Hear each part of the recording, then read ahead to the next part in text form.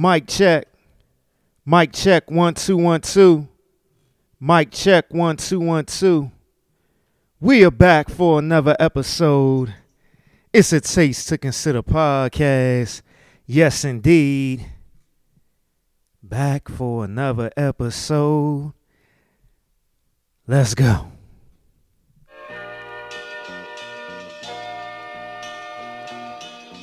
It's a Taste to Consider podcast. We're back for another episode. Let's go. Motherfuckers in the Bronx and Brooklyn and Staten Island, Queens, and all the motherfuckers that laid it down, the foundation. You know what I'm saying? Number love for those schools. That's what we gonna do this one for. You feel me?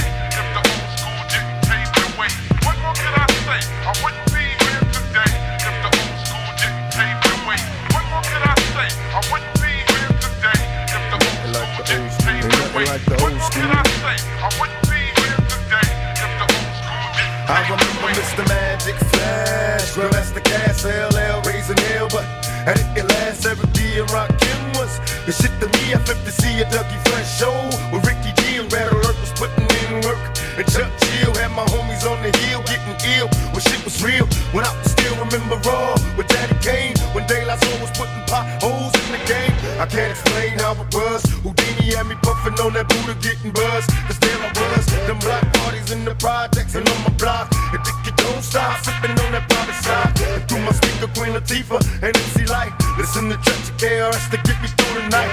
With Taylor Rock and Madtronics and Stetsasonic. Remember Pusha with the bar shit, nothing like the old school. I wouldn't be here today if the old school didn't pave the way. Like the old school. I wouldn't be here today if the old school didn't. Say sticking to the podcast. I wouldn't be here today if the old school didn't pave the way. Like the old school. I wouldn't be here today if the old school didn't pave the way. Like the old school. I wouldn't be here today if the old school didn't pave the way. Like the old school. I wouldn't be here today if the old school didn't pave the way. I had shell toes and BVDs. I kill a piece inside my leaves when I hit the streets. I play a Skelly ring, Olivio, or catch a kiss. Before the homies in my hood learn to smack a bitch. I remember way back the week weed they had. Too many seeds in the trade bag. I'm on the train heading uptown, freestyling with some wild kids from Bucktown. Profiling cause the hoop chick was staring, checking what the niggas wearing. I'm wondering if that's ahead. I remember stick ball, humping hoochies on the ball. I'm taking leaks on the steps, stinking up the hall. Through my childhood, wild as a juvenile. A young nigga trying to stay away from Rikers out. Me and my homies breaking nights, trying to keep it true. Out on the roof, sipping 90 proof, ain't nothing like the Old school. Taste to Consider podcast. Yes. Nothing like the old school. Nothing like the old school.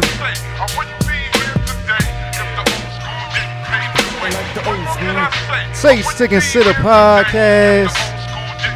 Nothing like the old school. Remember popping and locking at Curtis Blow, the name belts, and Scott LaRock, the super hole back in Latin quarters. When Slick Rick was spitting lottie dottie. Came in the hoochies at the neighborhood block parties. I remember break dancing the Melly Mel, tickling hard LL when he rocked the bells. Forget the TV, I'd rather hit the streets and do graffiti. Be careful, don't let the transit cops see me. Ain't nothing like the old school. Taste to Consider podcast. Let's go.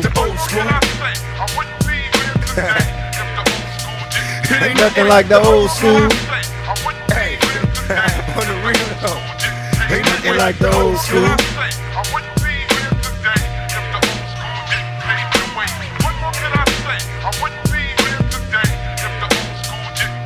Remember seeing Brooklyn go crazy up in the motherfucking party.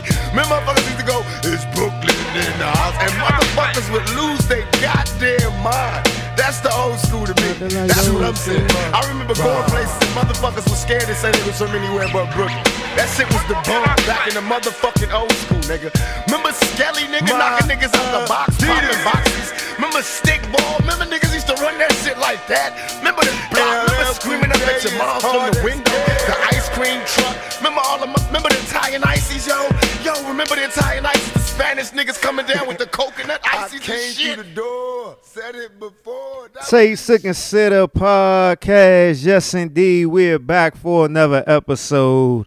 Yes, I played that because last week was the 50th birthday of hip hop. Yes, 50th birthday of hip hop. So hip hop has been around longer than I've been old. I've been alive. I'm turning 42 years old this year. And hip hop is older than me, yes. But a lot of the earliest memories that I have of hip hop was from my brother, my older brother, when he was in high school and he had his own car and stuff like that. And I would listen to rap music that he would play, EPMD, Daz Effects, Redman, Pete Rock, CL Smooth. He used to play a lot of early Ice Cube after Ice Cube left NWA. So yeah, that was a lot. Those was like my early memories of like hip hop. But when I started like, just ingesting it or listening to it myself, a lot of my earliest memories was Keith Murray, stuff like that. I remember buying singles. I was sneaking and buying the singles. And of course, my earliest memories also deal with the person that I just played, Pac. Digital Underground. I knew who Pac was. I didn't know what his name was, but I knew he was in the group Digital Underground from the same song. And from the movie, what's the name of the movie? Nothing But Trouble. And they was in the movie. They performed the song in the movie, same song. And and I remember, and I've told this story plenty of times on the pod before, when Pac came out with my homies called and stuff like that. And I was like, damn, that's the dude from Digital Underground or whatever. And I remember watching The Box, and that song would always come on, and what I'm saying, how I love that song. So Pac was one of my Pac was like the only dude like early when I was younger. 91 when he came out solo, I was probably 9-10 years old. So that was the first person that I gravitated towards, and it's been on ever since. But in the course of growing up and stuff like that, I've liked other people or been a fan of other people, Nas, DMX, 50 Cent, people like that, Kendrick Lamar stuff. So, I'm not really a big hip hop head. I'm more of an R&B person. But yeah, so those are my early memories of hip hop, so yeah. So I thought it was cool to play that song in honor of hip hop's 50th birthday or anniversary, whatever you want to call it. But yeah, we back for another episode 101. Yeah, shout out to everybody who hit me up, who listened, who watched. Shout out to all the Spotify listeners, the Apple Podcast listeners, Google Play, Stitcher, Amazon Music, all the streaming services that you can listen to my pod on. Shout out to all of you. Shout out to all the YouTube watchers that watched the 100th episode. Those numbers definitely have been up. Shout out to all the people that hit me up and just, said that it was good just to see the U gang back together. The Unproductive and Unapologetic Podcast. So shout out to you. Shout out to the U Network. Unprocessed Knowledge. He just released like 2 episodes. Shout out to Separate the 2 podcasts. They released the episode. Shout out to Reservation for 3. Shout out to 3 Stars, 2 Bars. Shout out to everybody who came through and supported me with the 100th episode, donated to the show, all that good stuff. I appreciate you. And shout out to all the people who have been watching the new show on YouTube on the Taste to Consider Network. Taste Reviews, the Drink Edition. It's 2 episodes out right now.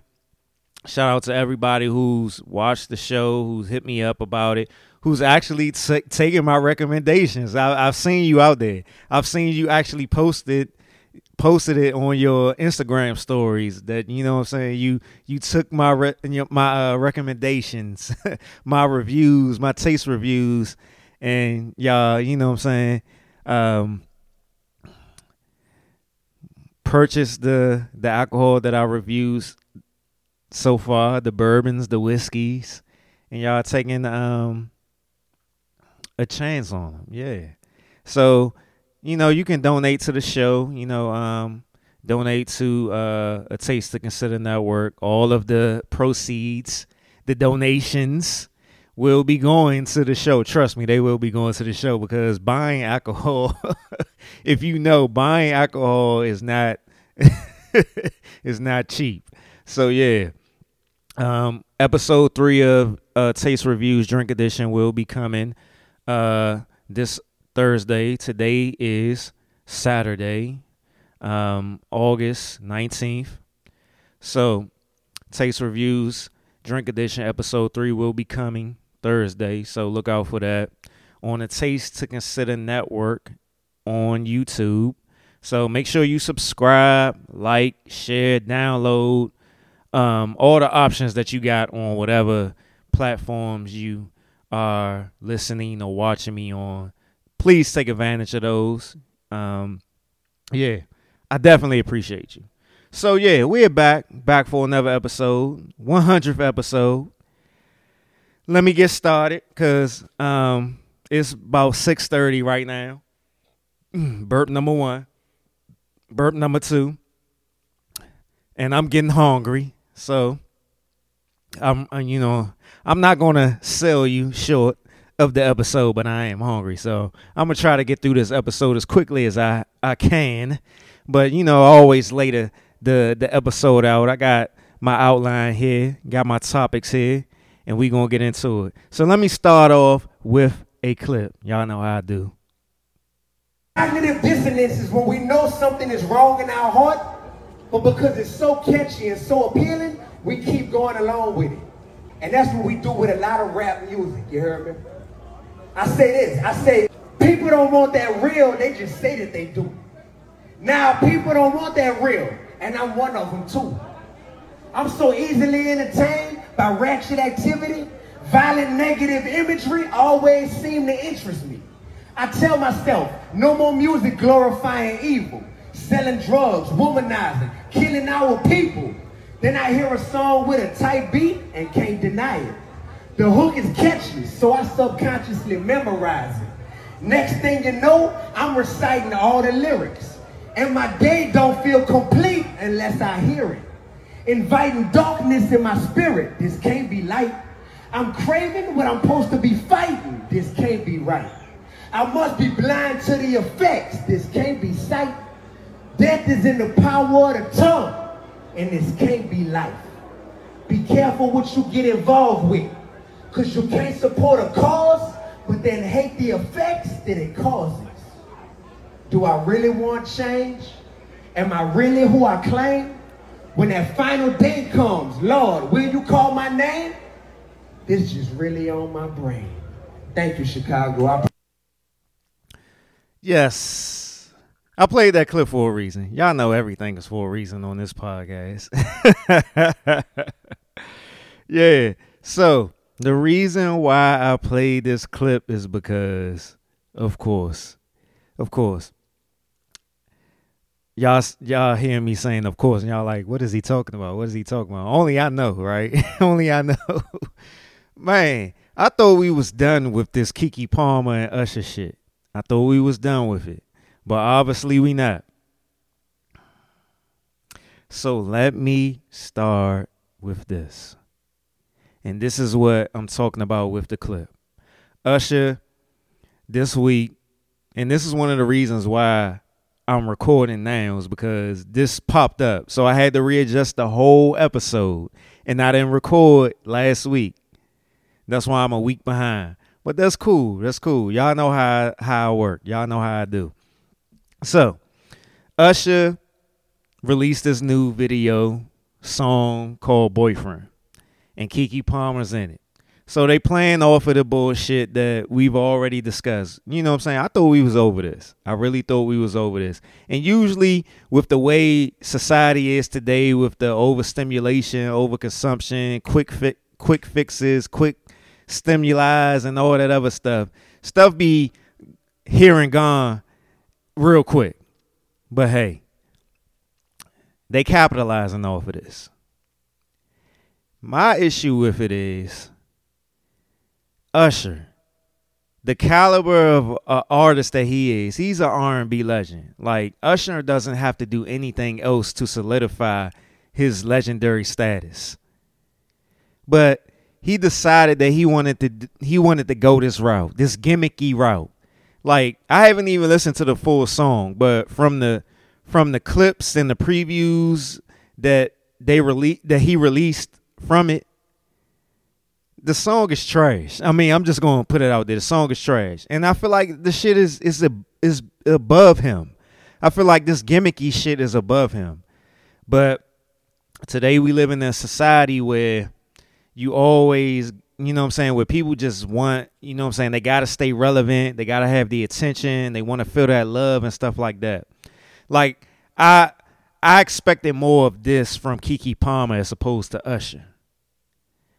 But the fact that Keke Palmer is even in the video and all this other stuff, like, I'm just sitting here like, this shit is corny, bro.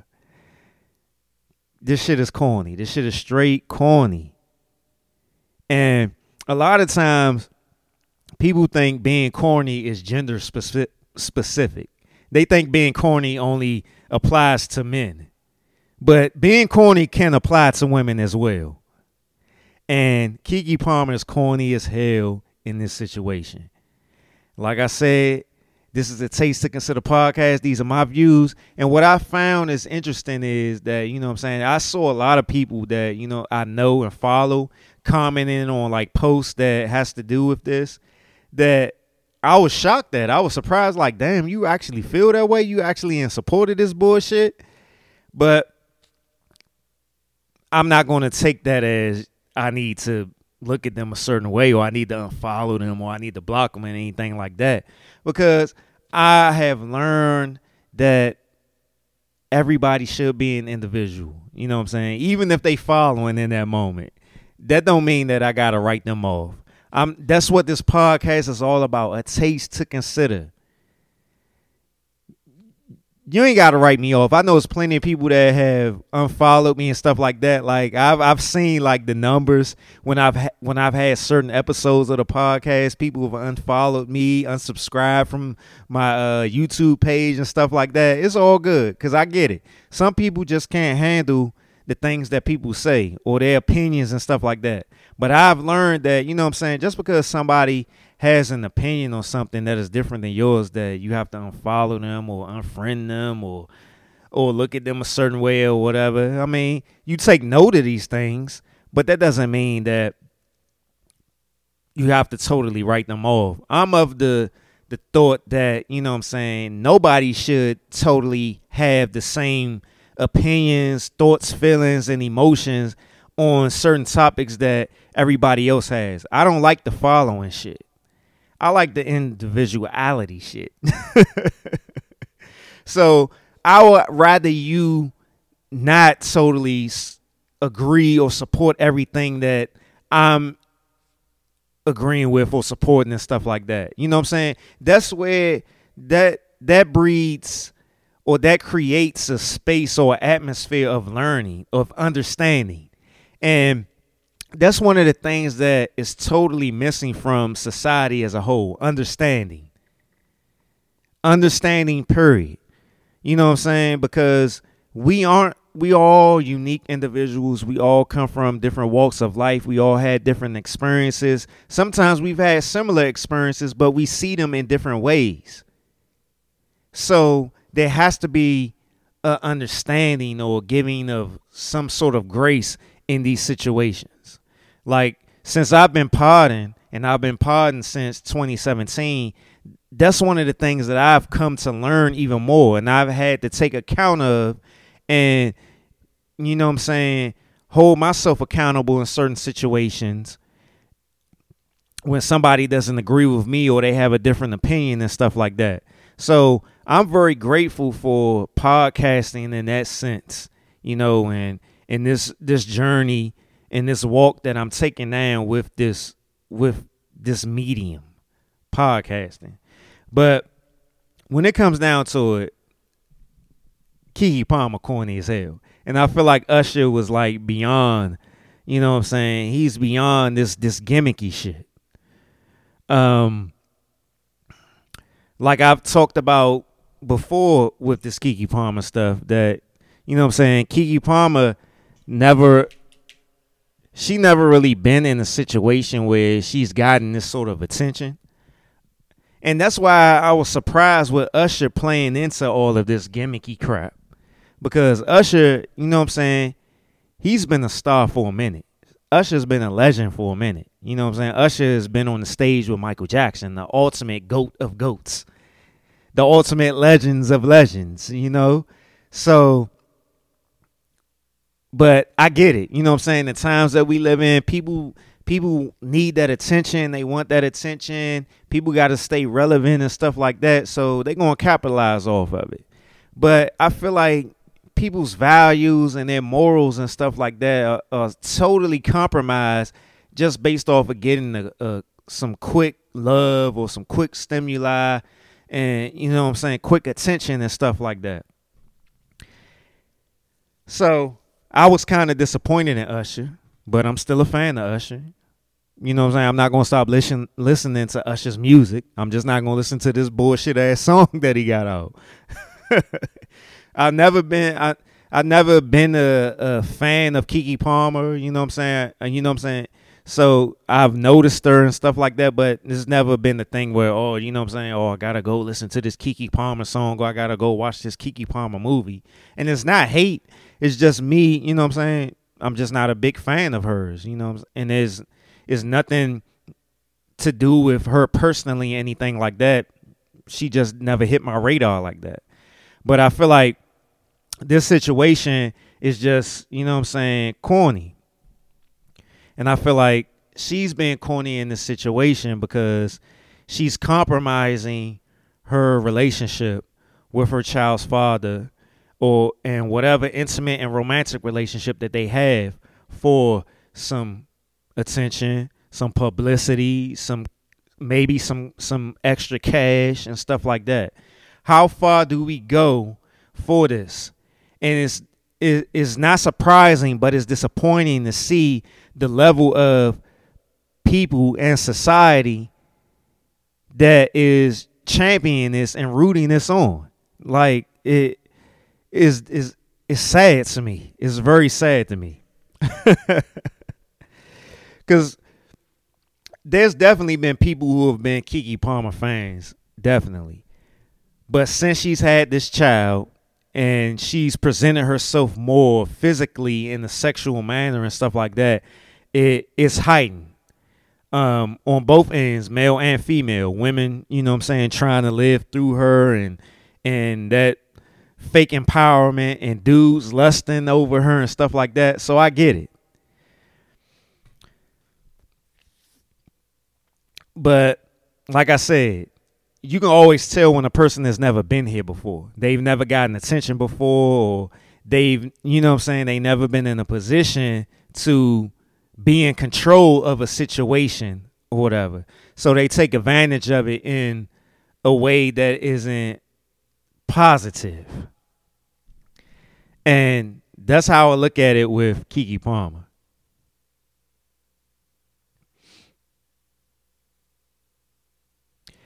And one of the things that I was disappointed in, and I tweeted about this, and I talked about how, Usher and how he's a legend, and how like this gimmicky song and stuff like that is possibly at the expense of another black man's mental health. Because let's say, and I don't want to put this out there, but let's be realistic about how things go in society, and not just from a celebrity point of view, from a common person's point of view. Not saying that celebrities are better than us common folk, but just speaking to the semantics of things. If these situations have happened in the common world or whatever, if the person who was on, the baby father was on the end of this type of campaign or whatever, or this type of publicity, and just taking out the common and the celebrity, just period. Like, you never know what this can do to somebody's mental health. You know what I'm saying? You never know. Like, what if somebody in this situation commit suicide because they couldn't take the enormous amount of attention and pressure that's being put on them? You have so many people on social media and in the public, burp number 3 or 4, I can't remember, in society that's talking about, you know what I'm saying, that's making fun of the baby father for being in the situation and stuff. And that is out there, you know what I'm saying? That is definitely out there. What if he commits suicide or something like that? What if he tries to harm himself in any type of manner because of this type of abuse that is being placed upon him? This type of bullying, because this is bullying. If you wanna be for real. And what I find interesting is a lot of women are living through these situations and projecting whatever stuff that they've gone through onto this man that they don't even know. That they're living through this celebrity, Keke Palmer, that they don't even know. And this is what is sad to me. This is what disappoints me. And this is the reason why I talk so much about mental health stuff, because of these type of situations. Because I take mental health awareness seriously based off of my journey and me learning the things that I've learned about myself and the people who are around me or who played a role into my mental health development. You know what I'm saying? I take that stuff seriously and I don't take it lightly. Am I perfect in these situations? No. But do I get it? Yes. So it says, these are some of the lyrics from the Usher song. It says, quote, "Somebody said that your boyfriend's looking for me. Oh, that's cool. That's cool. Well, you should know I'm pretty easy to find. Just look for me wherever he sees you." And then part of the video, Keke Palmer basically said that she basically said what her child's father tweeted out about, you know what I'm saying, well, I'm a mother type stuff. So it's like it's clowning him. Like, and that's some corny behavior to me. I'm sorry. I'm not going, no matter what somebody has done to me in my own personal life, I'm not going to take that and project that onto another situation. Have I done it before? Sure. I'm probably sure I have done it before. But I'm more in the situation now, more emotionally mature now, more emotionally intelligent now, that I can understand how these things can affect a person.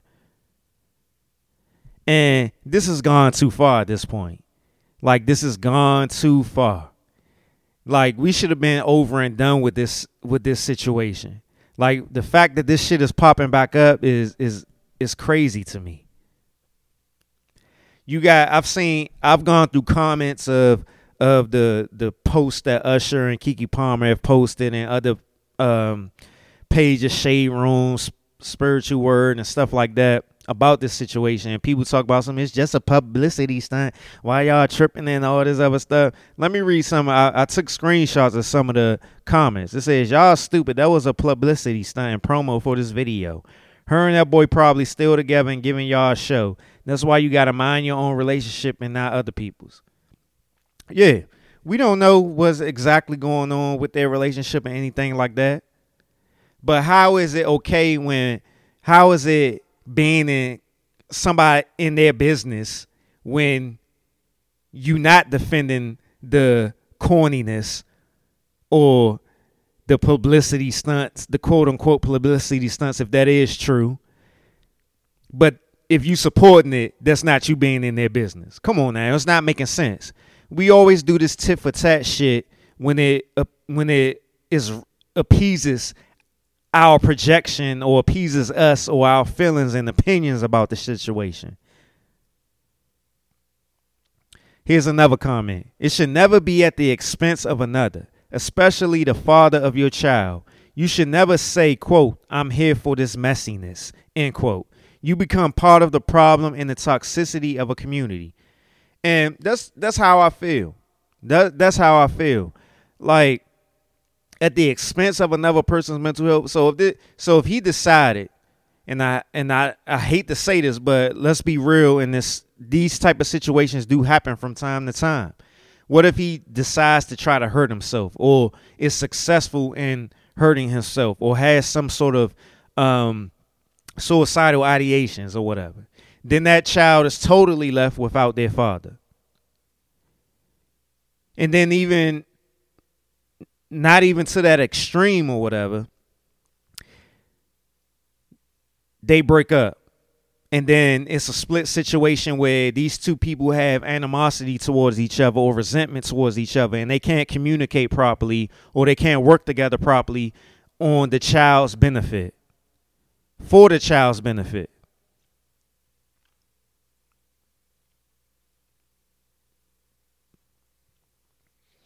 It's just, I'm not surprised, like I said, but I am disappointed in how people just project whatever they've gone through and stuff like that through celebrity shit. I know it happens all the time. I definitely do. I've done plenty of podcasts solely talking about this.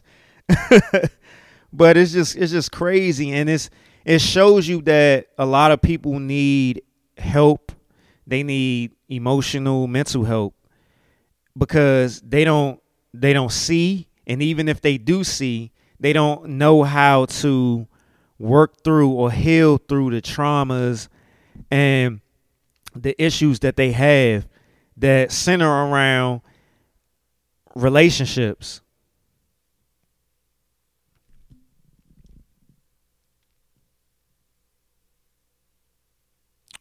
But yeah, it's just crazy, because it's like you decided to lay down with this man, have a child with him, but then it's okay to clown him and all that other stuff. So how do you really feel about this dude? How do you really feel about this dude that one minute you so in love with him, you so infatuated with him, or whatever it is, that you decided to have a child with him, but then on the other side, when it benefits you professionally or financially, then it's just like he doesn't mean nothing to you. Come on now. It kind of, to me, it makes you look more like the joke as opposed to him being the joke in this situation. But, what do I know? It's just crazy. But I will be going more and more into this situation indirectly in the midst of this episode. It's just people's egos, their prides, and their arrogance and stuff will just put them in a situation where, and them being emotionally immature and not understanding how to control their emotions and stuff like that, or being gassed up by other people's projections and their emotions and stuff like that, will lead you down a path that wasn't really the path that you wanted to take. But then by the time you realize it, if you ever realize it, it's too late. So moving on from that Keke Palmer Usher shit, Doja Cat said that this is the caption. It says Doja Cat responds to fans asking if she can say she loves them. Quote, I don't though, cause I don't even know y'all. End quote. And the reason why I brought this up is cause like I talk about this all the time, the celebrity shit. Like people be so caught up into the celebrity stuff, you know, that these people don't know you. They don't care about you. You don't know them. And y'all don't really care about them. The only reason y'all show so much attention to them is because, particularly in the black community, is because y'all feel that y'all can get something from them. Or, you know, maybe if y'all attach yourself to them, that it'll, you know what I'm saying, make yourselves feel worthy or enough or something. You know, I don't get it. I'm not a licensed professional, so I can't really dive into the full extent of the emotional and mental diagnosis of why we care so much, particularly in the black community, about these fucking celebrities, because they don't care about us and we don't really care about them.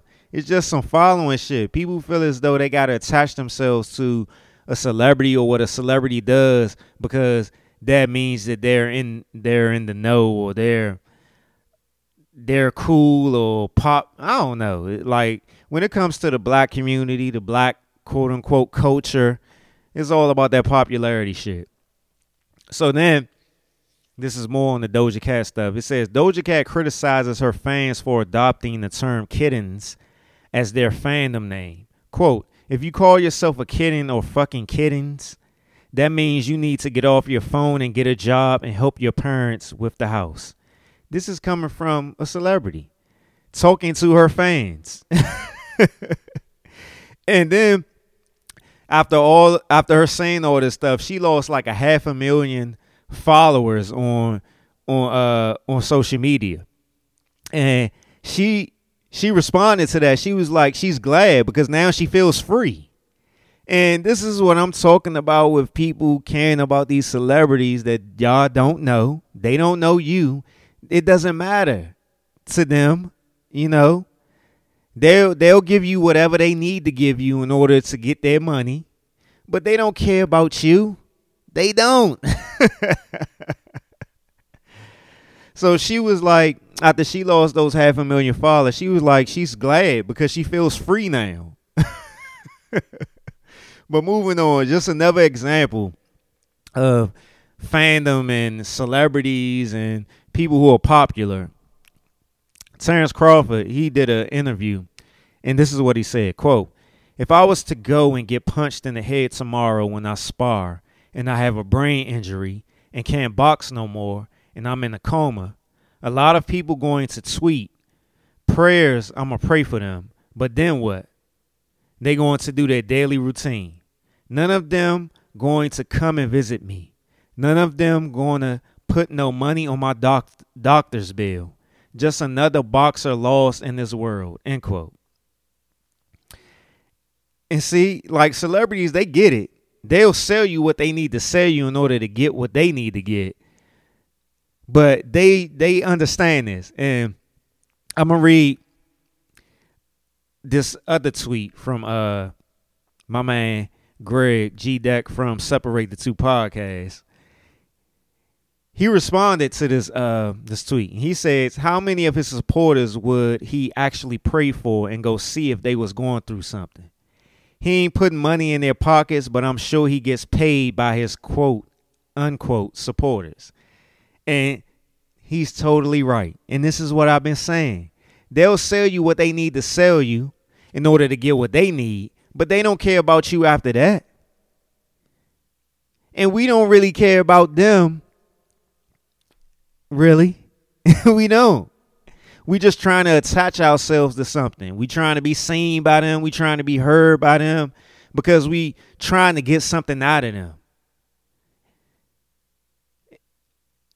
It seems in the black community, the black culture, a lot of the relationships that we want to have or have are solely based on transactional relationships or attentionships, like I say. I talked about it on the 100th episode, attentionships. So that's another example. Like So let me pull this clip up, right? There's another celebrity, quote unquote celebrity or person in the spotlight or has some popularity around him. So let me pull this clip up. Let me find it. Here you go right here. And this clip is coming from Devon Franklin. Y'all know I've talked about for the 100% supporters that listen to every episode. Y'all know that I like Devon Franklin. Devon Franklin is a preacher. He used to be married to Megan Good. And you know what I'm saying? I like Devon Franklin. I've seen him in person preach before, so you know what I'm saying? I like him as a person. I follow him on Instagram and stuff like that. I like some of the messages that he put out there. But this particular message I don't like. But that doesn't mean I'm going to stop supporting him or following him. I just don't agree with him in this particular instance. So I'm going to play the clip. It's really interesting. In verse 22, this is the creation of the woman, Eve. But you don't hear Eve coming into the earth saying, "Where's my man?" Huh? Am I reading it right? It says the man said. Eve came into the earth. Watch this. Adam was the one who was broken. Eve came into the earth whole. She had both ribs. Society wants women to believe you're broken if you're not with somebody. But God says the woman came into the earth complete, not seeking or needing anyone or anything. I don't know who I'm talking to today, but you got to stand in your power. You are one of one. There's nothing wrong with you if you're not with somebody. You as a woman are complete. You're whole. And I gotta say it because I'm tired of us supporting a culture that tries to make women think there's something wrong with them if they're not married. It's just not true. This is really interesting. In verse 22, this is the creation of the woman, Eve. But you don't hear. So that was the clip. All right, I'm gonna start off by saying this. I'm gonna play the clip again, and then I'm gonna pause and go through it. So the only thing I agree with him in this clip is no person needs marriage or a relationship to be whole. That's it. That's all I'm going to agree with. What I have a problem with in this instance is his manipulation of a biblical text in order to pander and appease the audience that is in front of him.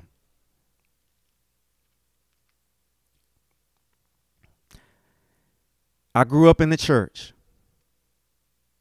Granddad, great-granddad, my brother, my mentor, all are pastors. I know about the Bible. I know about church. I know about growing up in church. I know about the politics of church. I was on the board at one point. I've been involved in the church. I get it. I understand the politics of church. So that doesn't mean that I know everything, but that definitely means that I know something. So don't try to play me, debate me, or DM me after this. You can if you want to. But y'all know how I feel about debates. I'm more of a conversational person. I'm not going to debate with you. It's a waste of time. I'll have a conversation with you. And let me say this while I'm thinking about it now. From the 100th episode, there's been a lot. There was a few women who said, "Are you going to have women on the show?" I've had women on the show before. Will I have women on the show again? Possibly, but it has to make sense. And when I say it has to make sense, they have to have a platform as well. They have to have some sort of purpose, or they have to be, you know what I'm saying? It has to make sense. I'm not just going to have any random woman that's walking the street on my show. And I don't want a woman to come on my show thinking that we're going to debate men and women issues, because that's not what I'm about. My podcast, and particularly the last episode, was solely focused on a man's perspective, a man's point of view about things. And it's just opinions to consider. not stating as fact, just things to consider. So will there be women on the podcast in the future? I'm sure there will be, but it has to make sense. It's not just going to be random women on here just to go back and forth and argue about men and women stuff. Because I don't even like talking about all of this relationship stuff all the time. I don't. I feel as though that I'm beyond doing all of that. Do I feel relationships are important? Yes, I do. But there's other things that I'm interested in that I do like to talk about, and that I'm passionate about, and I don't want to keep it solely based on relationship shit. And I don't want to be talking about the same stuff that everybody's talking about. Granted, I mean, I can't get around it at times because I do have a podcast, I do have a platform, I do have listeners, so I have to talk about certain things that they are into. So I'm not opposed, to the relationship talk all the time. But when I do talk about it, and particularly majority of episodes, I do talk about relationship stuff, but I tie it into mental health stuff, or I tie it into personal experiences, or I tie it into a collective message. But going back to the clip, I'm going to play the clip again, and I'm going to pause and comment throughout it. So here we go. Into the earth saying, where's my man? Let me rewind it. This is really interesting. In verse 22, this is the creation of the woman, Eve. But you don't hear Eve coming into the earth saying, where's my man? And this is the problem when a lot of pastors talk about biblical stuff and they try to apply it to present stuff. It doesn't align. It doesn't.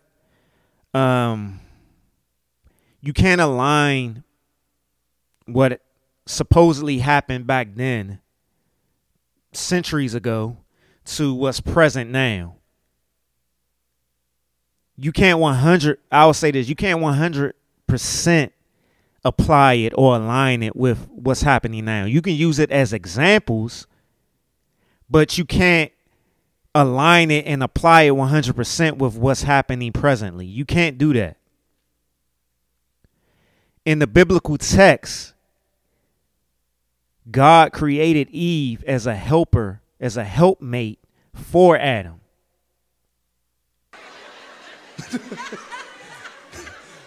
Huh? Am I reading it right? It says the man said. Eve came into the earth. Watch this. Adam was the one who was broken. Did it say that? I don't think it said that. From my recollection, it said that God took a piece of rib from Adam to create Eve. That don't mean that Adam was broken. But we should understand, particularly black people, we should understand that people will interpret these biblical texts and preach them and align them with how they want to use them for their personal gain. Because from my interpretation from years from this story, I remember having a damn dollar store kids Bible and first learning this story when I was a young kid, before I even started going to church.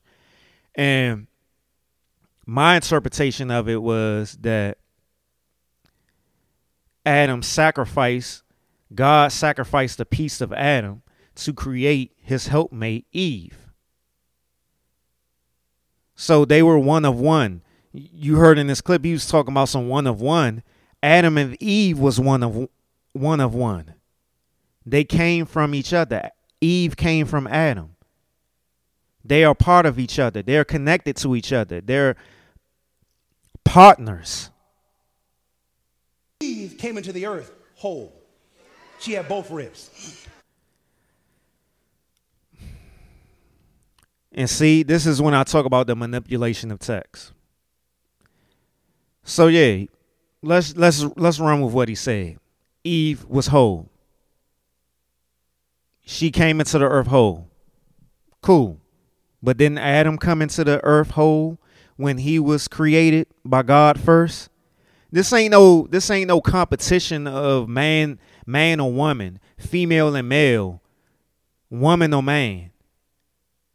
But the people seem to want to make it always a competition.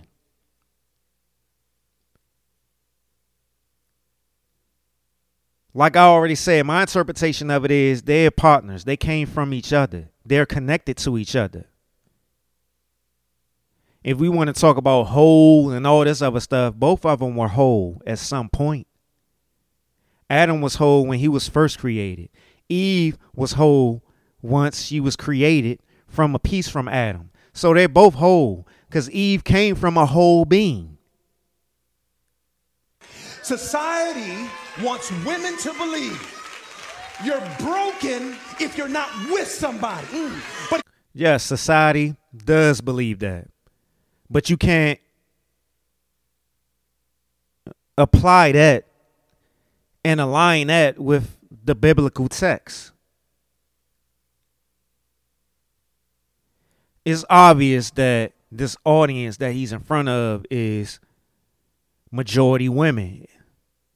You can't see the audience in the video. The camera's only on him. But based off of the crowd's response, it's majority women. If not all women. It was probably a women's summit or a women's retreat or something. Because I don't hear no men in the crowd. God says the woman came into the earth complete, not seeking or needing anyone or anything. I don't know who I'm talking to today, but you got to stand in your power. You are one of one. See, and this is what I have a problem with. So it's like sort of that he's pushing the narrative that Adam needed somebody, but the woman didn't need nobody. And that's wrong. And he should know better. He should know better. And this is one of the problems that I've had with the church, particularly the black church. I've had a problem with this, and I played around and mentioned it every now and then. But one of the problems that I had with the black church, and I'm not going to go too in depth in it, I'm just going to state this point right here, is that I've noticed a lot with black churches, they focus a lot on romantic relationships. They have these singles retreats and singles events and all that other stuff, or they talk about a lot of men and women relationships or whatever. Not saying that that's wrong, but what about the upliftment of the individual? Because if you want to solely focus on the text and you focus on the Savior, who is Jesus Christ, did he have a helpmate? Did he have a woman or anything like that? Did he have a wife or anything? And this is why I don't want to go all in depth into it. But this is I'm just going to leave it here right now. I'm going to go back to the clip. Nothing wrong with you if you're not with somebody. You as a woman are complete. You're whole. And I got to say it. And there may not be nothing wrong with a woman because she's not in a relationship or married. And there may be something wrong with her. She may have some healing to go through. She may have something going on with her, some fears, some anxieties around being in a committed relationship. Just like a man has those same things. But you can't be in a position of power and play to your audience. You can't. You can't. Because that is saying something about your true intent. It really is. I'm not going to play to nobody. I'm not going to play to nobody on this podcast. I'm not. And that's probably why I'm not where I want to be. Because I'm not pandering to an audience. I'm not pandering to a popular message. And that doesn't make me better than Devon Franklin. That doesn't make me better than nobody. That just makes me me. That's just the way that I'm playing this. That's just the direction I want to go in. So I'm not sitting here saying I'm better than him or better than somebody else. This is just the direction I want to go in. Because I'm tired of us supporting a culture that tries to make women think there's something wrong with them if they're not married. It's just not true. But it's interesting that he's saying all of this, and he said that he's had such a problem with it. But he's a man. Why do you have such a problem with what they're saying about women as opposed to what they're saying about black men? He's a black man. You know the struggles that black men go through. You know that. Like the first time I seen him speak in person was at a black men's event. It was at a black men's event. It was a black men's event. And what he talked about at that event was catered to black men. So from what I'm getting is my assumptions is that this event that he was speaking at was solely for black women, for women. I don't know if it was black women. I'm assuming it's black women based off of how the crowd sounds. But yeah, so this is a problem when you're in a position of power, a position of popularity, a position of celebrity, that you're only catering to the audience you're in front of. I feel that that's a problem. You may not agree with me, and that's fine. But I feel that's a problem that you're only pandering or catering to the audience you're in front of. You can have a message selectively for the audience that you're speaking to, but not just in a position of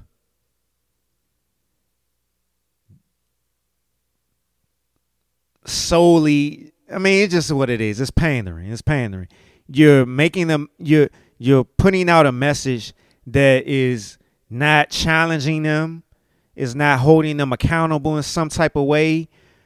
You know, you're putting out a message that is solely making them feel good in the moment. And that's what this is. This is really interesting. And I have a problem with that.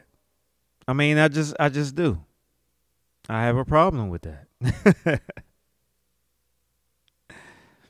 You know, Eve came into this world to be with a man, to be a partner with a man. God sacrificed a piece of Adam to create Eve so that they could be together and help each other, to be partners.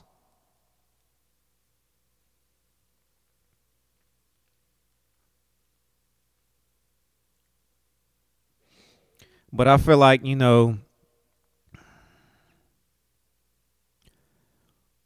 that message will only be pandering to a certain group of women. Not saying to all the women, because I know there's a lot of women out there that don't feel that way. There are a lot of women that do believe in partnership and being a helpmate to a man and stuff like that. So I know that that's definitely will only resonate with a certain group of women. You know,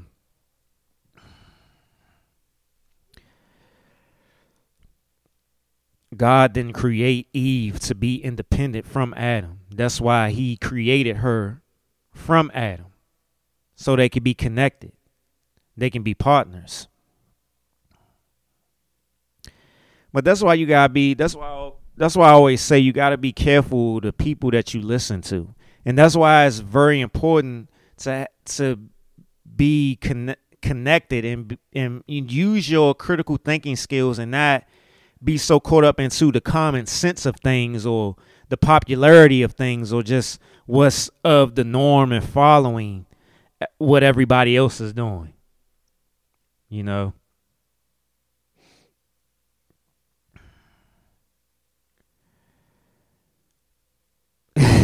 It's just sad. But let me see where I'm at now. This pretty much is the celebrity popularity portion of the pod. So,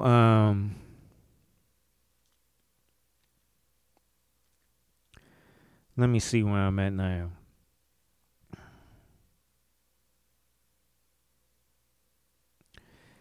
So Tyler Perry, he posted a picture of this is the caption that he had. He says, "This photo was taken at my house. I bought these chairs from an auction because they belonged to Abraham Lincoln. We both sat in them and had a conversation. I wondered when he freed the slaves, could he have imagined that one day a descendant of those slaves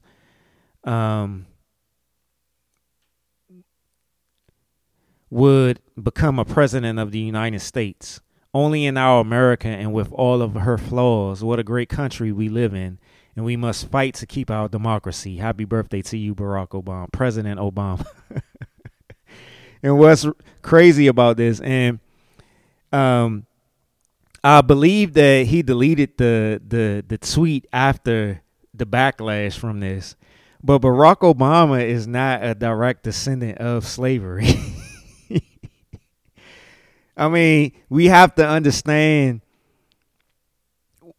Barack Obama's lineage. Barack Obama had a white mother. Barack Obama is technically biracial, even though he's considered a black man in America. But his father is of African descent, has no ties to America at all.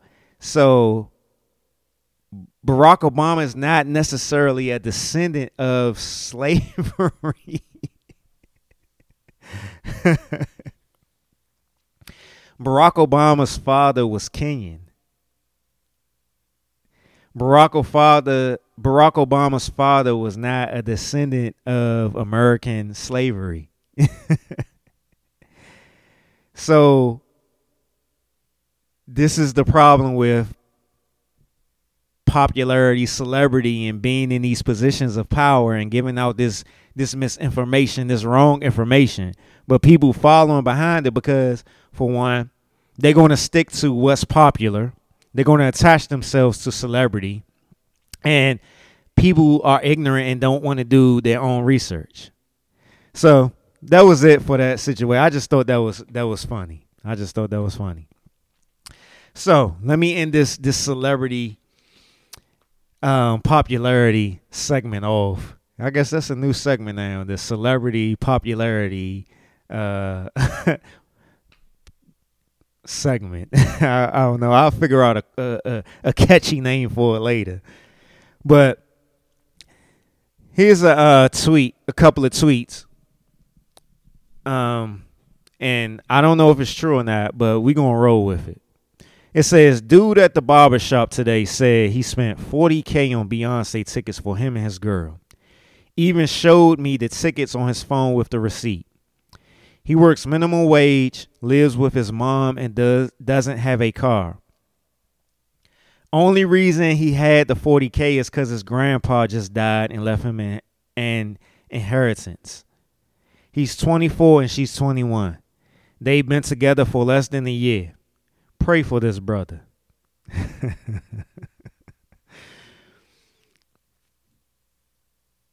Apparently, the only thing she wanted was to go see Beyonce. She said he didn't have to get her anything for her birthday, Christmas, or Valentine's as long as she got Beyonce tickets. She even said she'd be happy if her just got, I'm reading it how it's written. She even said she'd be happy if her just got her a ticket to go by herself. But he got tickets for both of them because he wanted to share the experience with her. Oh. They asked what did his mom say, and he said his mom doesn't know, and he's never going to tell her. But she's going to find out eventually because she knows he got that inheritance, and she's going to ask about it eventually. And it's not like he can put it back the next day. This is the things that people do for celebrities, bro. These are the things that people do to satisfy, to get attention, to prove themselves that they're worthy, that they have value. If this is true, this is a bad move on his part. $40K in an inheritance. I would pray that I would get $40K in inheritance. I could pay off my credit cards. I could pay off my car and have no debt other than my home and my student loans. And I will keep the rest of that money and put it in an IRA account and compound on some interest, and I'll invest some of that money into the stock market. Bruh, in the black community and the black culture, the quote-unquote culture, we just got the wrong mindset, bruh.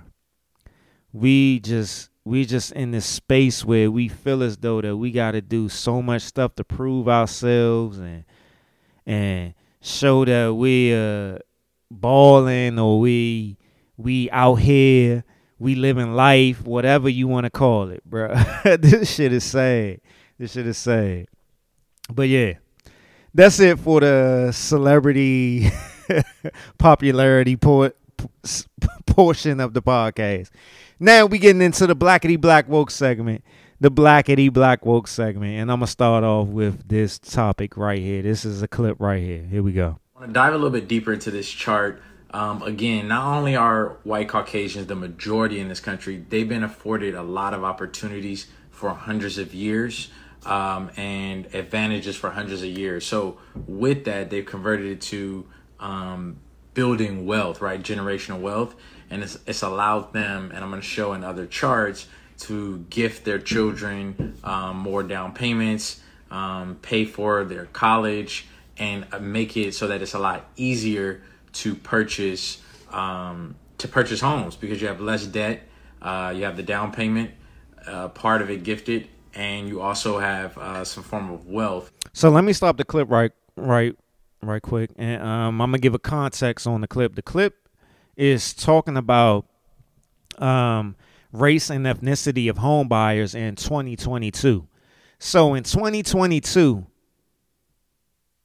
88% of the home buyers were white/Caucasian.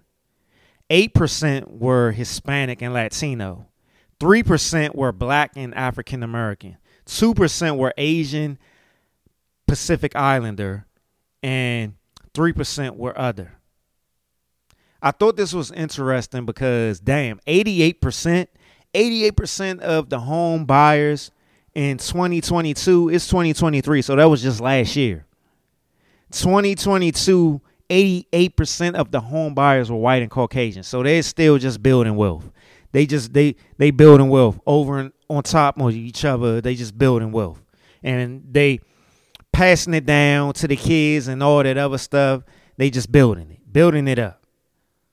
So let me finish playing the clip. In the form of higher incomes, right? So I think looking at these charts is going to reveal more information, but you know, it's not just, and I've seen a lot of news saying that, oh, black people have to do better. Yes, we all need to improve and get better. But when you look at the statistics, we're all falling short outside of the white Caucasian. I don't care about nobody outside of the quote unquote black and African American community. So, you know what I'm saying? I don't care what he's saying. This is a black dude talking. Group. So I think it's information like the stuff I put out and different pages that's going to level us all up. The focus has to be on increasing our income, reducing our debt, and buying more assets. I'm going to do a series on this report for this upcoming. Yes, I agree with him, increasing the income. But what I totally agree with is reducing our debt. We all know, well, I ain't going to say we all know because some of y'all probably don't know. In American society, black people are the highest spenders. We are the highest spenders. Like, our amount of spending is in the trillions. Like, if you take our amount of spending and apply it to other countries, I forgot, we'll probably be in like the top. We're definitely in the top 10 of spending with other countries in the world. I believe we're probably in between the top 5 and top 8 of spending in the country. I'm not the country, the world. So we definitely have to reduce our debt and use that money to build the assets. And one of the easiest ways to build wealth is through real estate, through property, land, and stuff like that. And of course, I know that there's been plenty of moments throughout history where black people have done that, and we've been stripped of that real estate, that land, that property, and such like that. But this is very telling. 2022, 88% of home buying and stuff has come from white people. So it's just something to think about, and I just wanted to point that out. First, the first portion of the Blackity Block Woke segment. But here's a topic right here. Senate Democrats block oversight office to monitor United States aid for Ukraine. How convenient that it is the Democrats that is trying to block that, when we know we have a Democrat president in Joe Biden, who his administration, his office is giving tons of money to Ukraine over and over again. It says the U.S. budget deficit has hit 1.6 trillion in first 10 months of fiscal year, more than double what it was a year ago. Joe Biden is sending tons of money over to Ukraine while our economy is just getting worse. It's dying down. It says, this is from August 10th.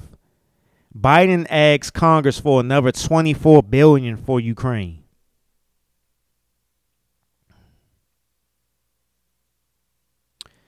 Okay, it says breaking. The United States has just sent another $200 million in aid to Ukraine. $200 million to Ukraine today, and Maui doesn't even get a comment. This was in the beginning of all of the Maui quote unquote wildfires.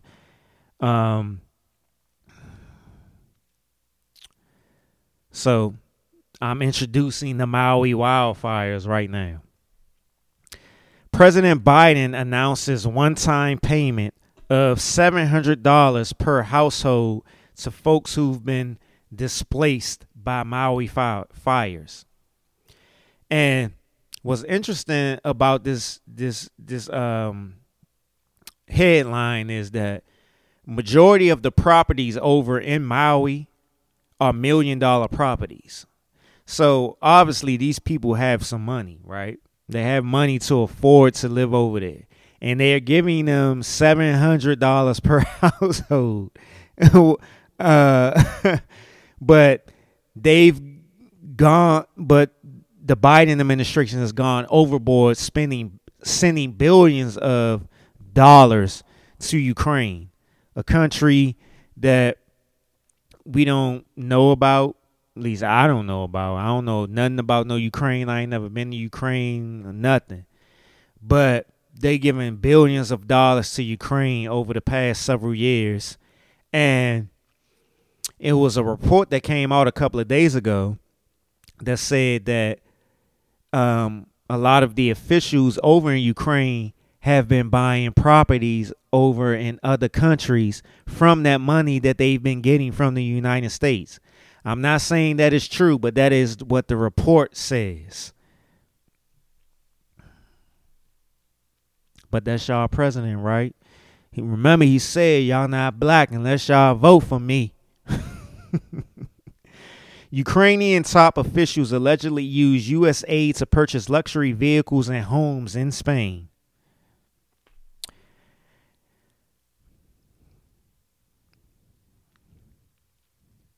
Like, we should be at the point where we should be looking at the Biden administration that they're committing treason at this point by giving all this money to Ukraine and all the stuff that's happening over in our country that's been happening for years, decades, centuries, homelessness, failed infrastructure, all that other stuff. But that's why I always say all these presidents that get in offices, they have their agendas already in place. They have their people that they're looking out for, their businesses, the people who've donated to their campaigns and stuff like that, these corporations and stuff like that. They're looking out for them first. They're not thinking about nothing.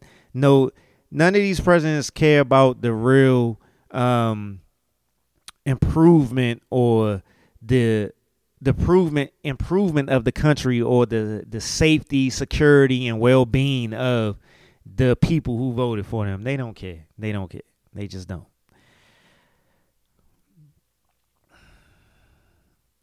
Yeah, so the article says Senate Democrats block oversight office to monitor U.S. aid for Ukraine. And this is from the New York Post.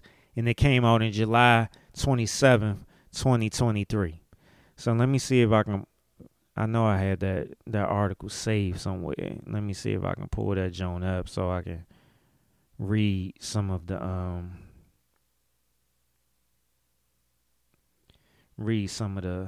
article. Let me see. Here we go. Let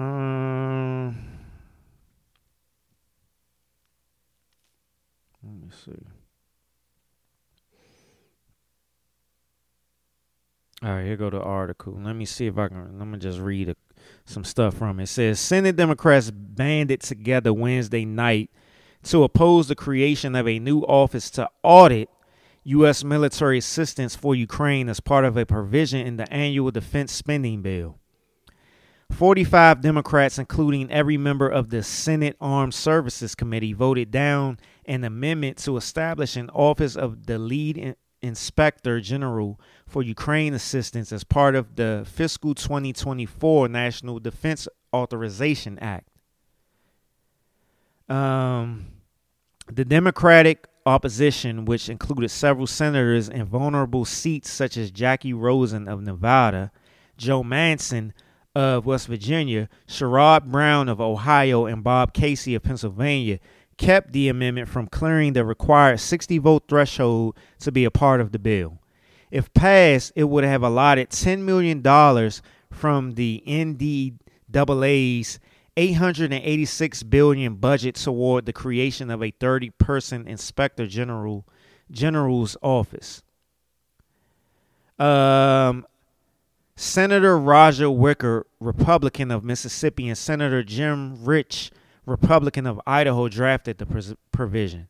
Quote, I am dismayed that my Democratic colleagues withheld support for this reasonable, effective effort to conduct additional oversight of USA aid to Ukraine, end quote, Wicker said in a statement. Quote, lawmakers are far better positioned to support Ukraine when taxpayers feel confident that their money is spent on a transparent and effective basis. I will continue promoting rigorous oversight of Ukrainian military aid as I also push the Biden administration to provide Ukraine the weapons it needs to win this war, end quote. So, yeah, the article just goes on and on and on. But when it comes down to it, it shows you that they playing games, they playing sides and all this other stuff. So, yeah, moving along. This says Russia got richer last year even as the war in Ukraine raged on, while the U.S. and Europe lost trillions of dollars, UBS reported. Russia added $600 billion of total wealth, the Swiss bank found in its annual global wealth report published Tuesday. The number of Russian millionaires also rose by 56,000 to 408,000 in 2022, while the number of ultra-high net worth individuals, people worth over $50 million, jumped by nearly 4,500.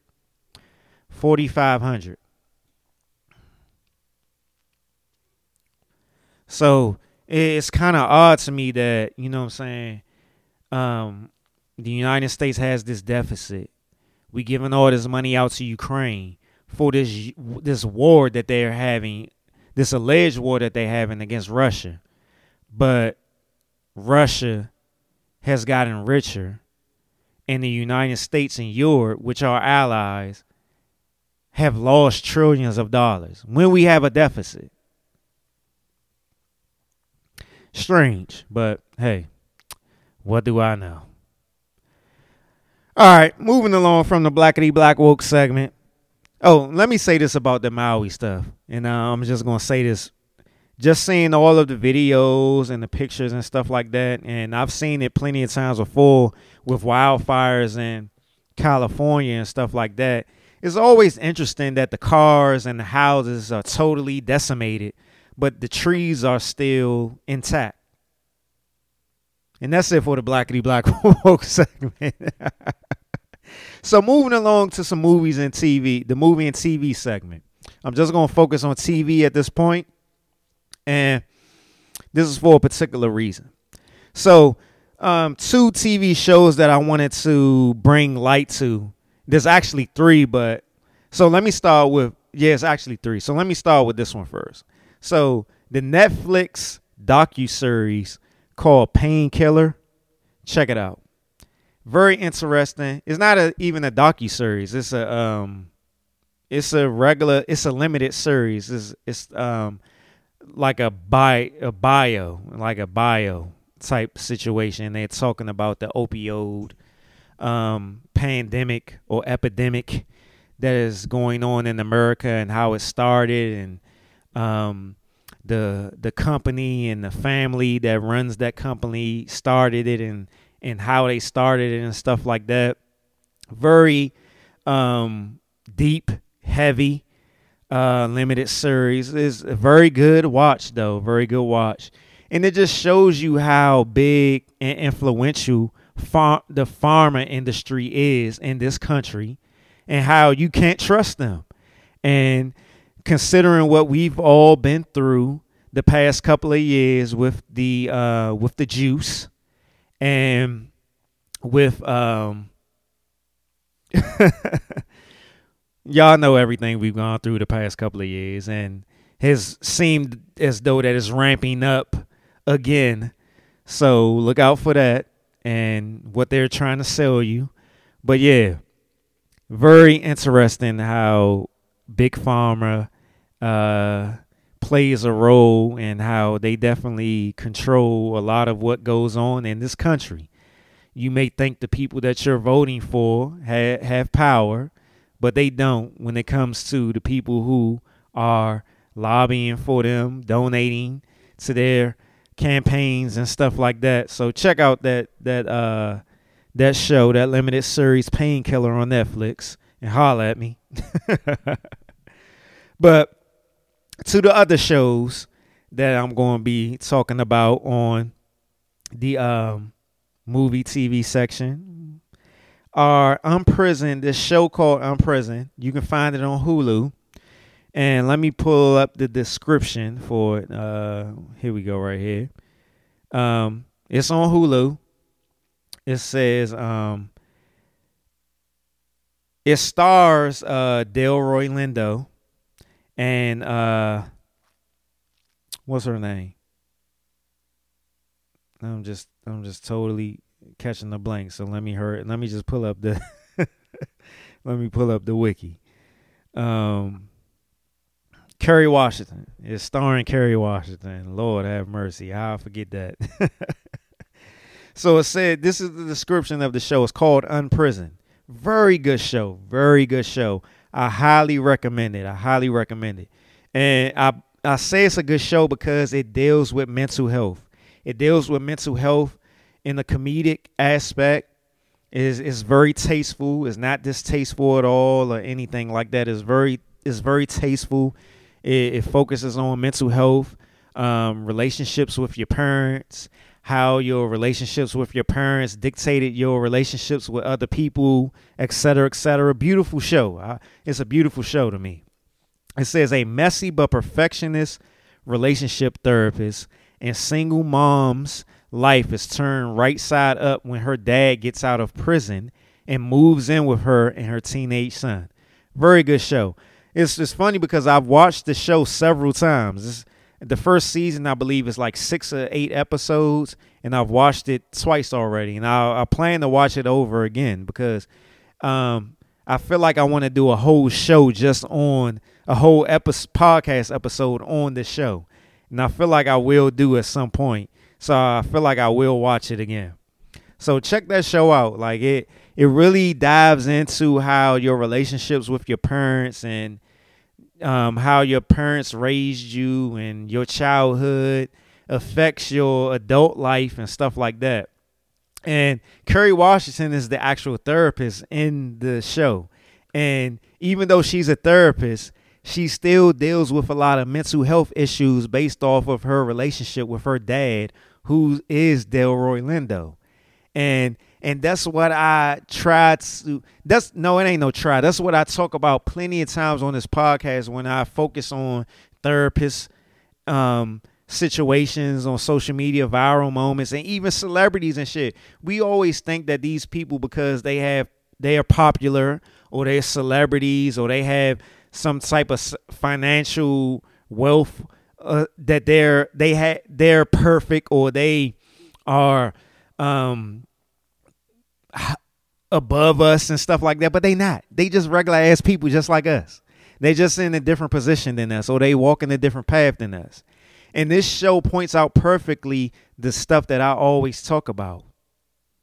These therapists, celebrities, and all these other people who have popularity and stuff, they're just regular people just like us.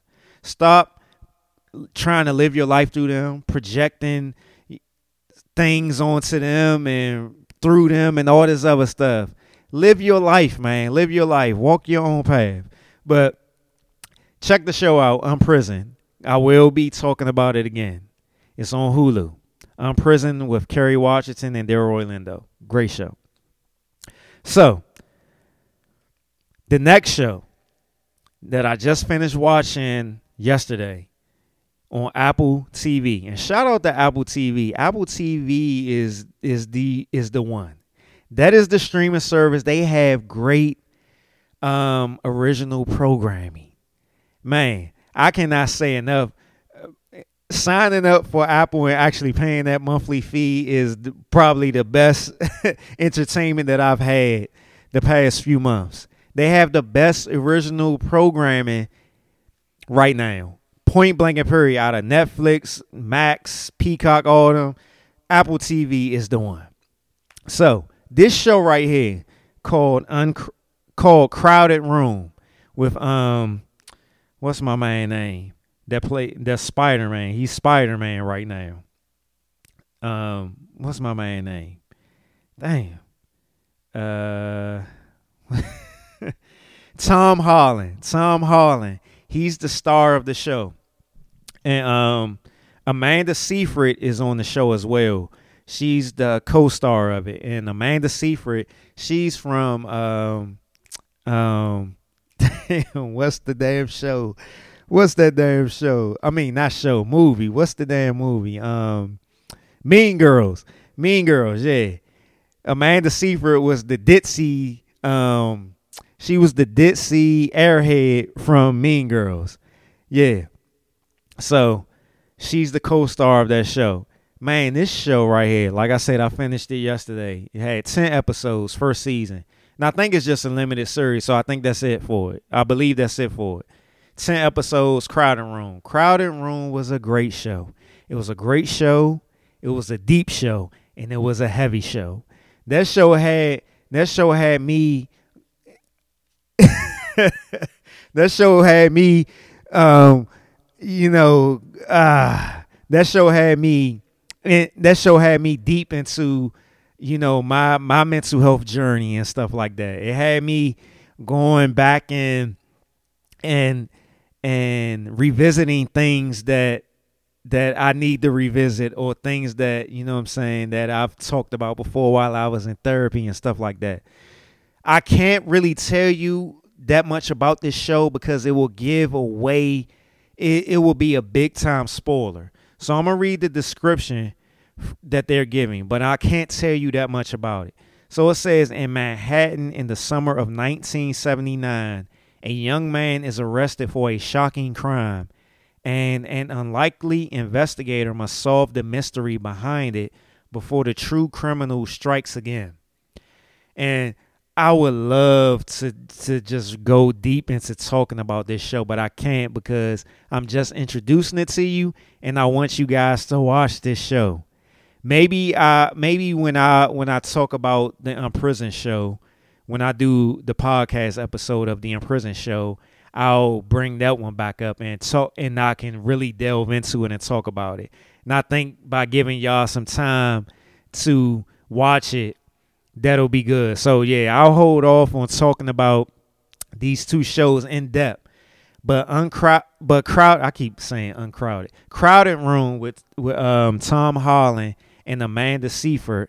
Check that joint out. It's a heavy one. It deals a lot with mental health as well, and how your childhood and the things that you've experienced in childhood, your traumas and stuff like that, can deeply affect you in your adult life.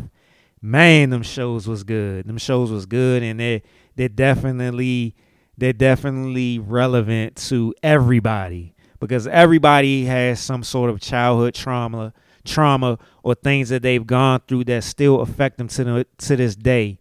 You know, some people don't notice it. Some people are self-aware of it and not working on it. Some people are self-aware of it and working on it. And some people have healed from it and using their experiences to help other people.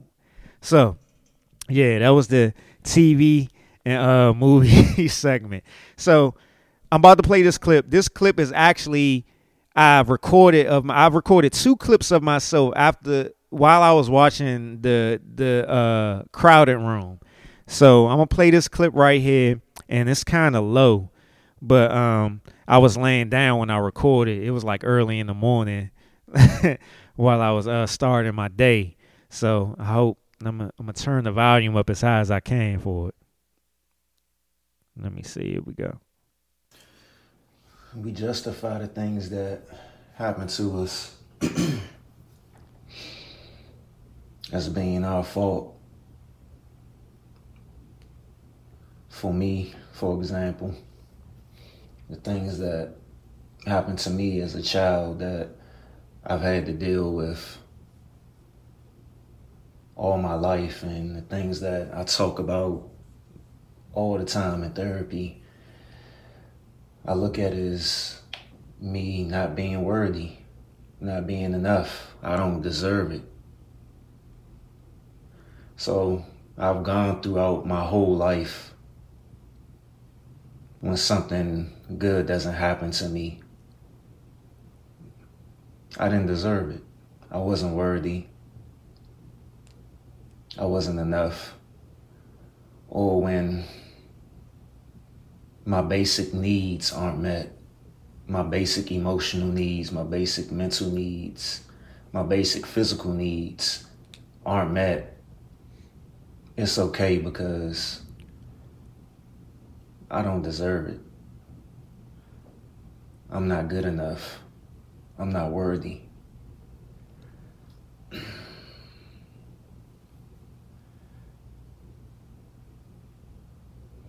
So when things go bad, or I end up making them bad, it's because I'm not worthy. I'm not enough. I don't deserve it.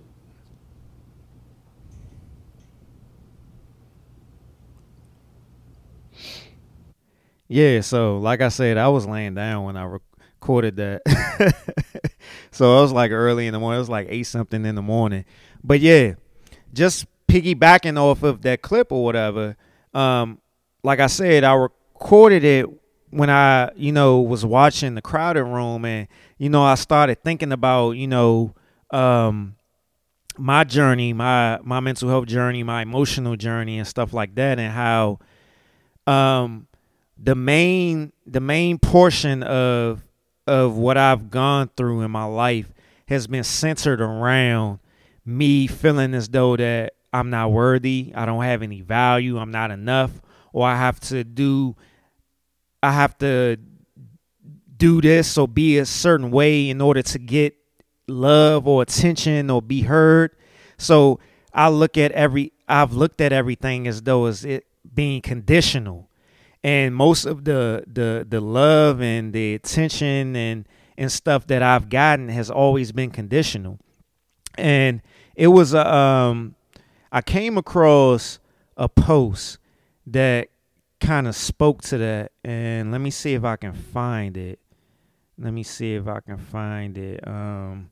right, I gotta go to an outside source to find it. Here we go. It says, okay, here we go, right here. All right, sorry about that. The sound had popped up. But it says a man whose mother didn't show much affection tends to partner with a woman who rejects him intimately. He tries to avoid this by being everything for her, but inadvertently attracts a controlling, domineering partner who only shows love conditionally. And that's true. That's pretty much like majority of what I've gone through with my mental health journey. Me feeling as though that I'm not enough, I'm not worthy, and that's not solely based on just my relationship with my mother. There's also based on my relationship with my dad as well. But majority of it is my mom. But I didn't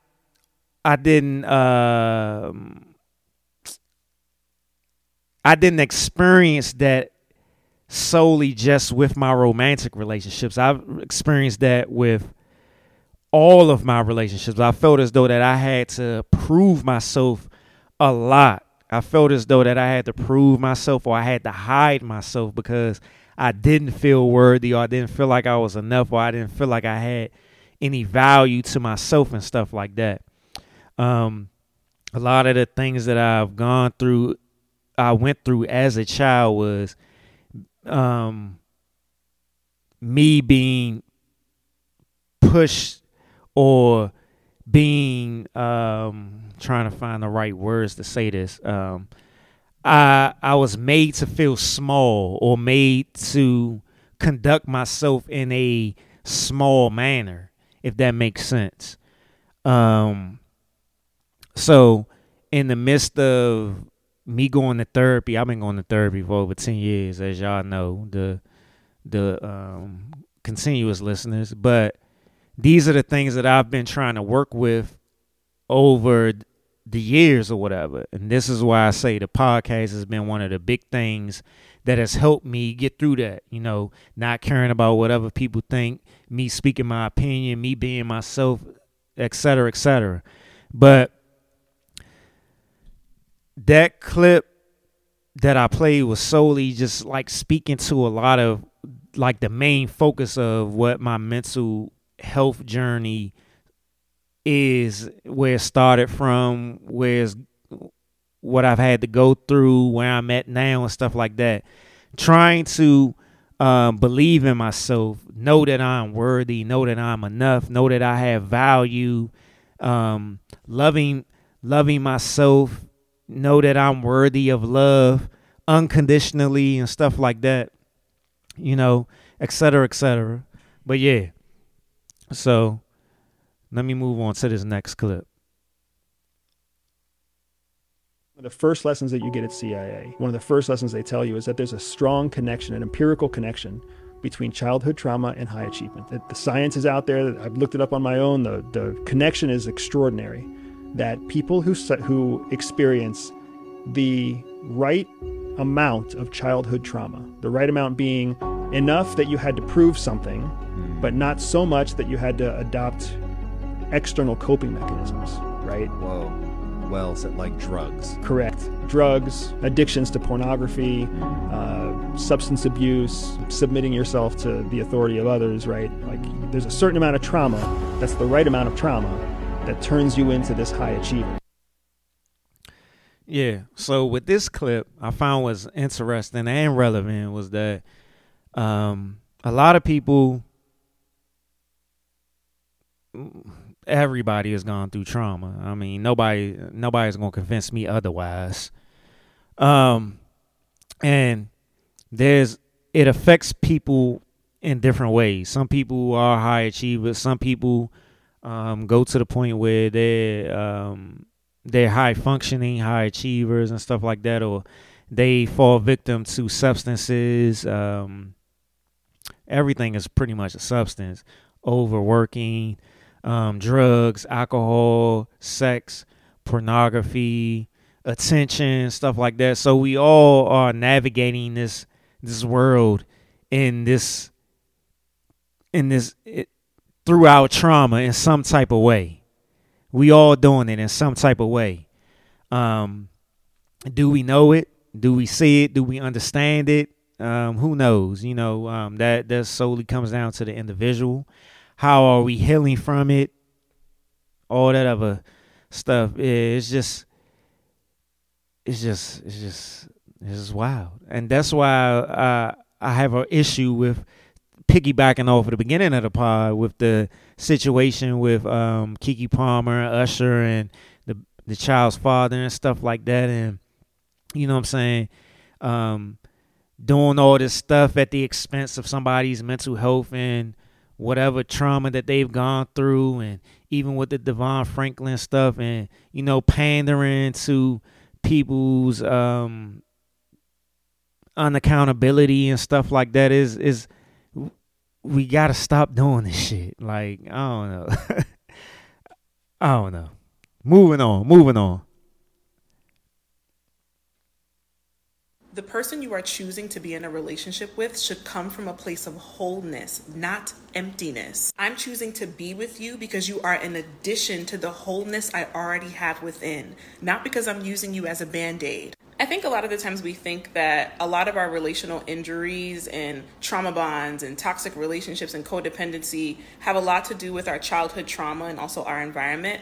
But what I find a lot of the times is that when you find yourself struggling in these types of relationships, it's because you're disconnected from your purpose. When you feel like you have meaning to your life outside of a relationship, that's where the wholeness comes in. That's where it's kind of like, I don't even have time to deal with tomfoolery or someone who doesn't know if they want to be with me one day and then they do want to be with me one day. I don't have time for that when I'm on a mission. A lot of the things that we try to deal with kind of just the practical stuff alone. So the attachment wounding, the childhood trauma, the inner child wounding, all that stuff. It has a deeper meaning. This is why a lot of the times if you have just the awareness of these things alone, it's like you constantly feel like you're going in this circle because you need to be connected to purpose and you need to identify who it is that you are outside of your traumas, outside of any relationship with anyone else. If you're single and you're interested. All right. So, yeah, I definitely agree with her, but I agree with her to an extent. I don't think there is no and or. I do feel as though that the trauma is the foundation of our negative thoughts, our fears, our anxieties, and stuff like that. I do agree, though. I agree with everything that she says, but I don't think there's no or. I think there is a and. I think the and is, yes, you can have childhood trauma, and while you're an adult, that childhood trauma can still affect you, and part of it affecting you is if you're solely focusing on it, or you haven't healed from it to the point where you can't detach yourself from it, or you haven't healed from it so you can't detach yourself from it.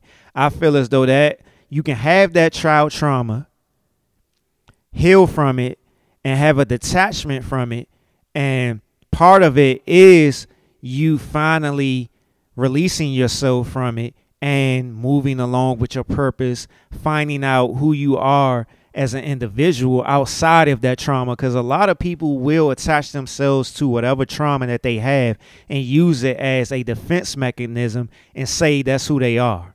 I talked about it plenty of times before about how so much in my 20s, I was such an angry person. I was always on the fence and stuff like that. So I thought that's who I was. I thought that I was ultimately this fighter, this person who had to fight for everything and all this other stuff. And that my trauma is what made me this way, and I'm going to run with it. And that makes me this strong man and all this other stuff. No, that was just me holding on to that trauma and not letting go of it. And me wanting to be on defense mode all the time is because I'm trying to protect myself from being hurt again, or me trying to control how much the pain that I feel from dealing with other people, or the pain that I feel from being out in this world. I'm trying to control it by feeling as though that I'm in control of it, by being this tough guy. So I don't feel there is no or. I feel there is a and. That childhood trauma is relevant. It is the foundation. And yes, part of the healing process, and this is me coming from a person who is going through the healing process, has been going through therapy for 10 plus years, that you do have to detach yourself from that childhood trauma and understand that that isn't you.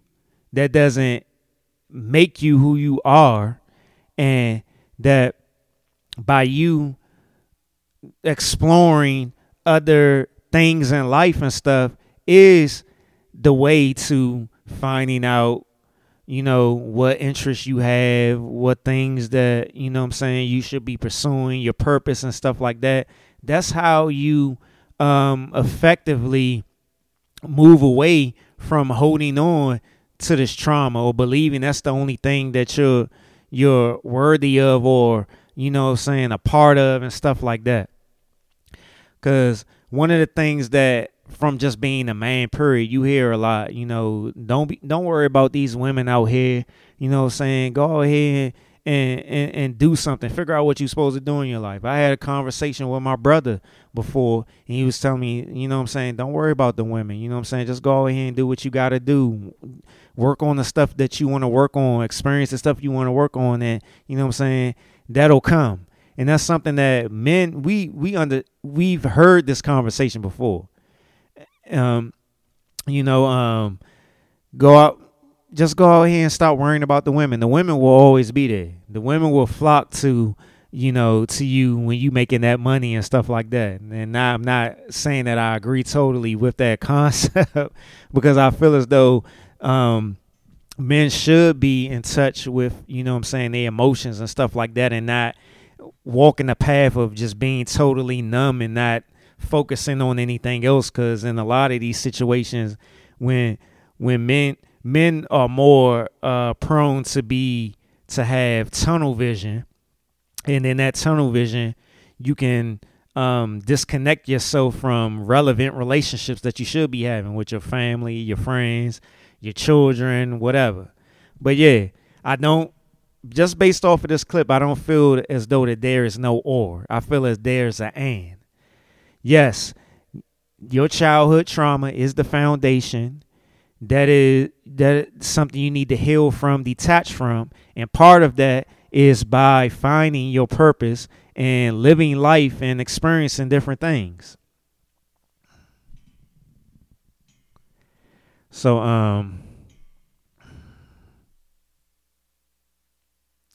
yeah, but just going back to it, like, just speaking on my experiences, like, a lot of people, and I see this a lot with women, and just going back to the Keke Palmer situation and stuff like that, and women projecting and aligning themselves and attaching themselves to the situation or whatever. A lot of people feel like, the things that they've gone through with men made them stronger, and all that other stuff, and that's who they are, and that just gave you trust issues. That gave you abandonment wounds and rejection wounds and stuff like that.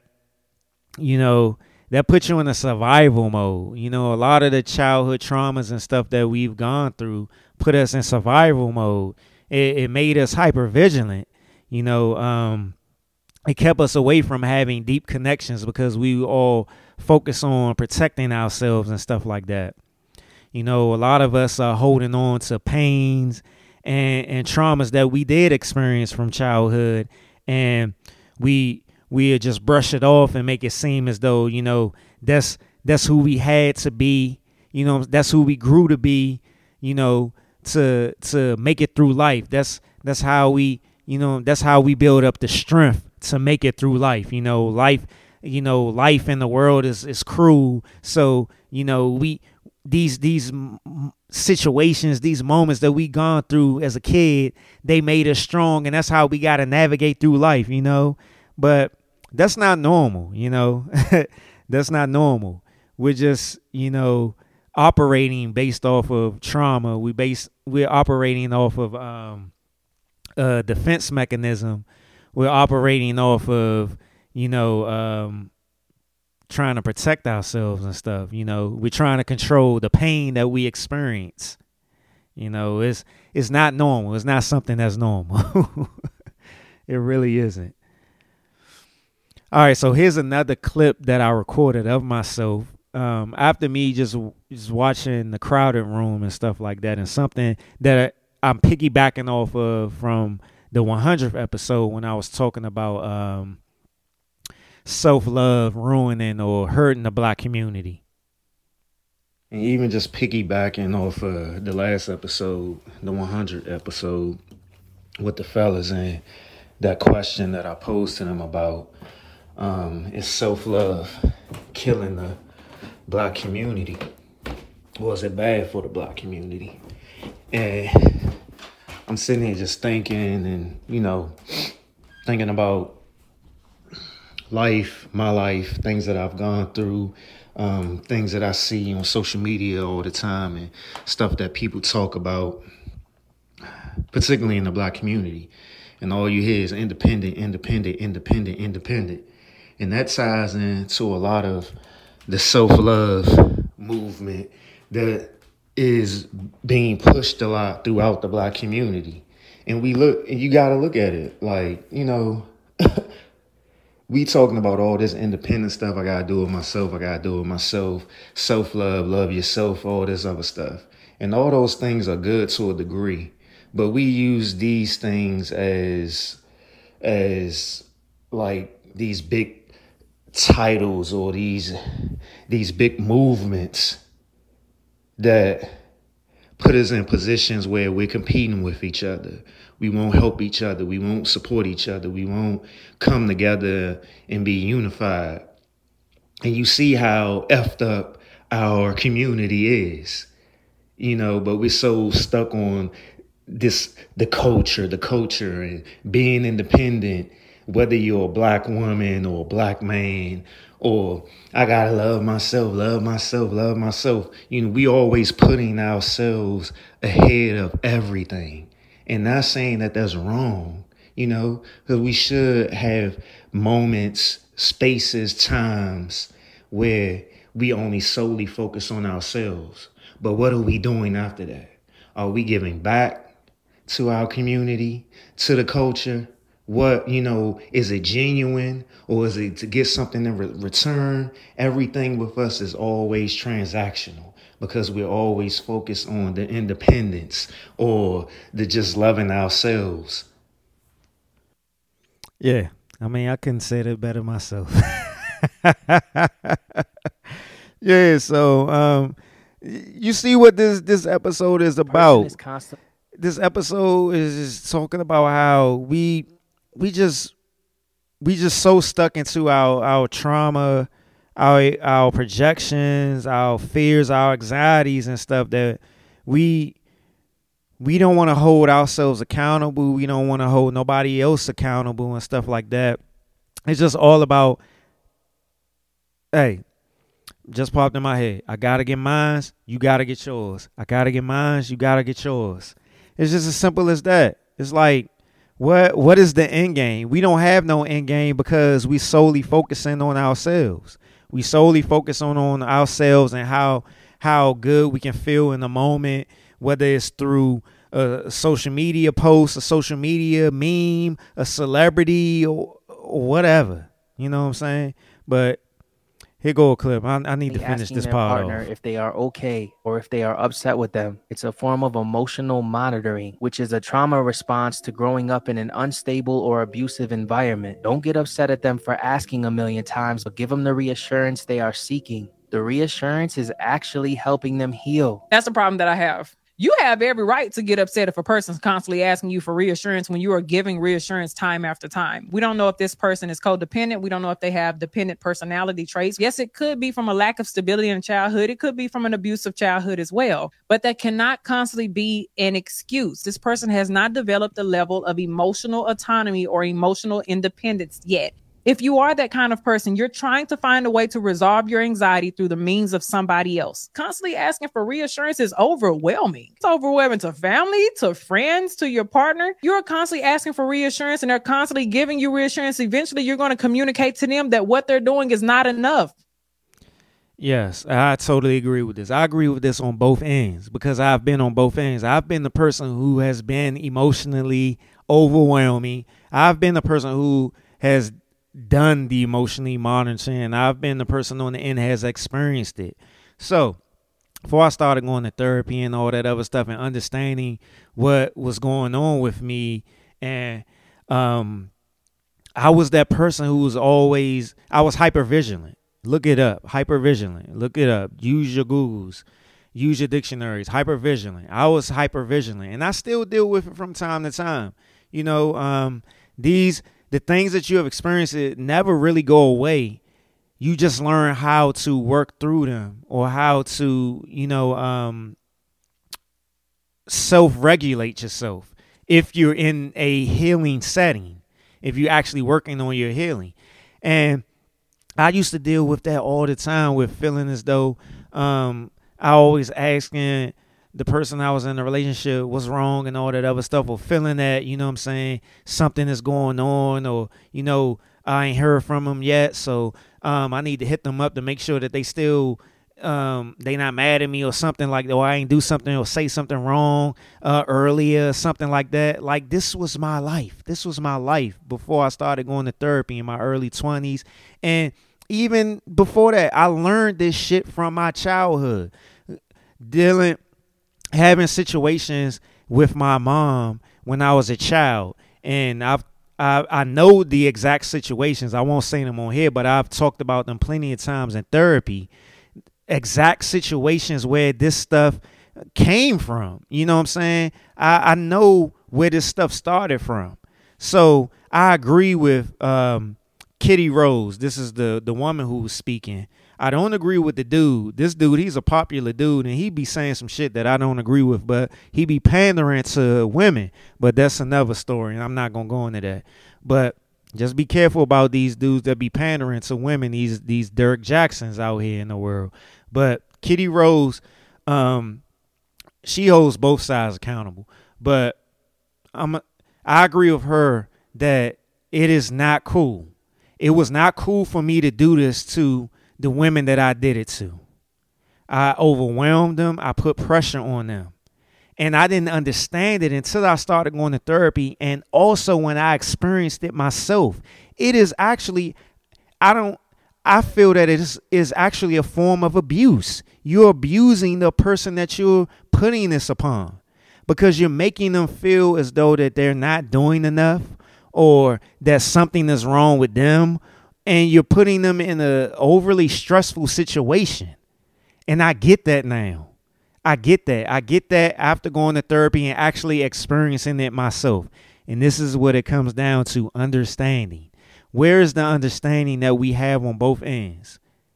We be so caught up into our pride, our egos, and not having self-awareness, not having emotional intelligence and stuff like that, that we can't give other people grace and we can't give other people understanding. It is bad to be doing this emotional monitoring. It is. And I wish I knew this earlier before I put it on people, but I'm glad I found out at some point. So I had to get to the point where I didn't beat myself up for doing this in the past.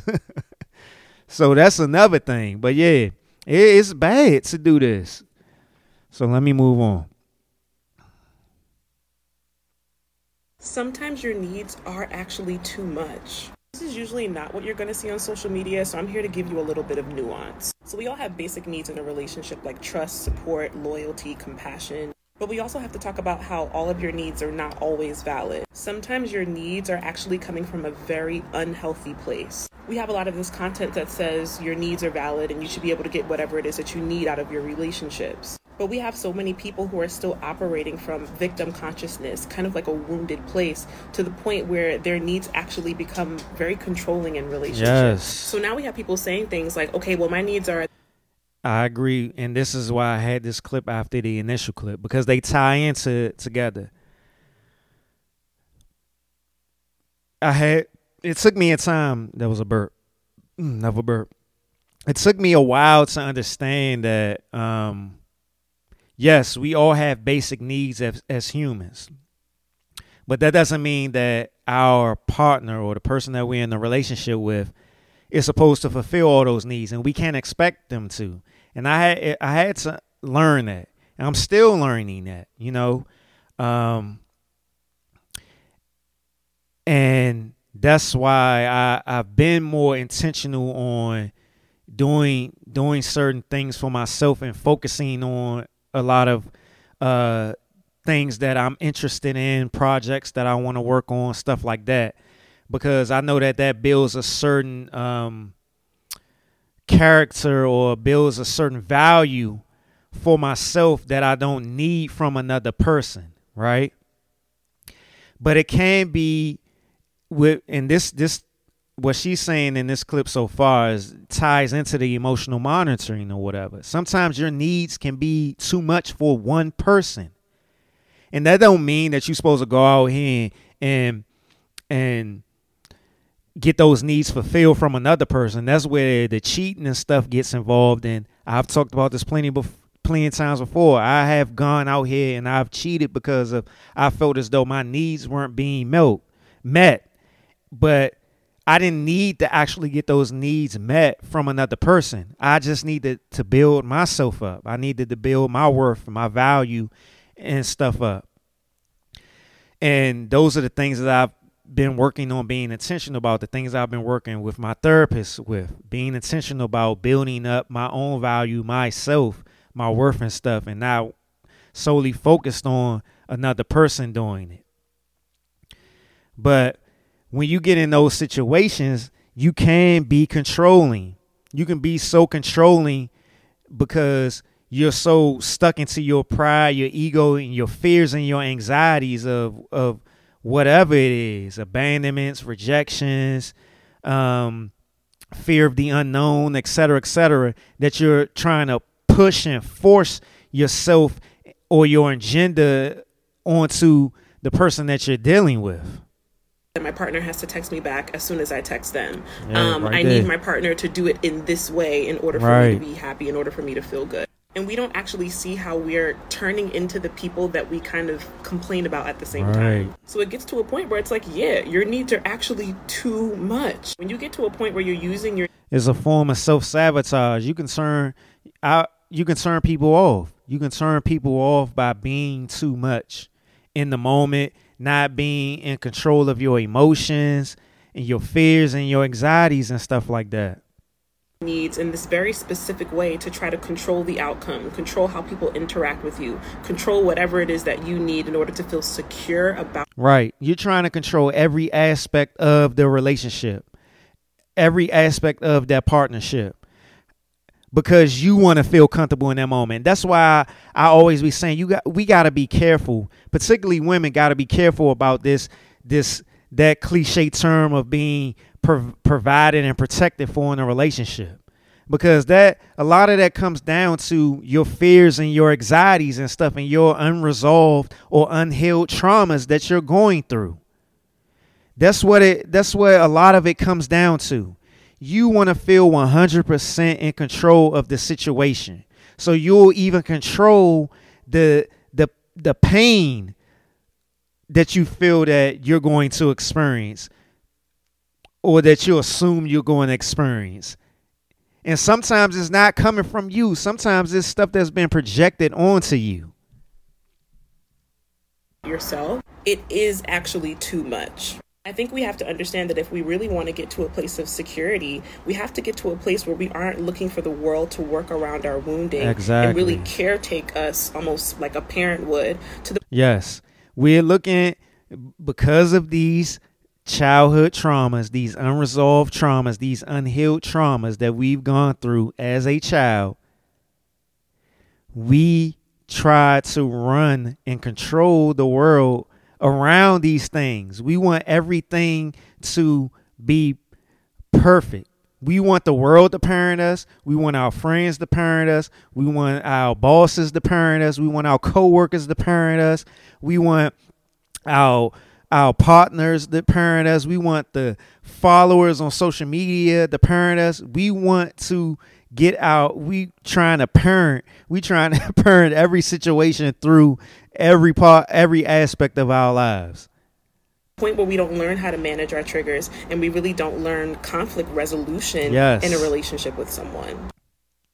Yes, bruh.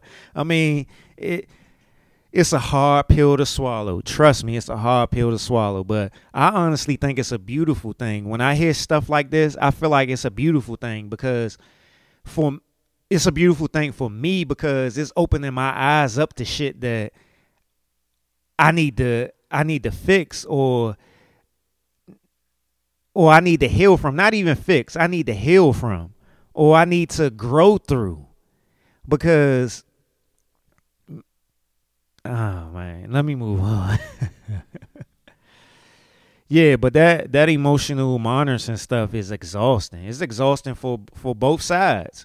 The person who's trying to get reassurance and the person who's trying to figure out what the hell do I need to do to reassure this person, so I got to stop going through this stuff or I'm eventually going to walk away. You know, it creates tension. It creates, it starts to become a pattern. It starts to create resentment, hatred, dislike, you know. It will become an issue to the point where it will break the relationship or the partnership. So I came across a clip, and it's a person who is explaining his theory behind what the meaning of Instagram is. And I thought that it was very interesting and it was relevant to the conversation right now. So let me play that. And the person who's speaking is KT the Arch Degree. That's his name. That's his handle on Instagram and stuff like I think on Twitter as well. He's the son of Dr. Sabi. You know why they call it Instagram, right? Yeah.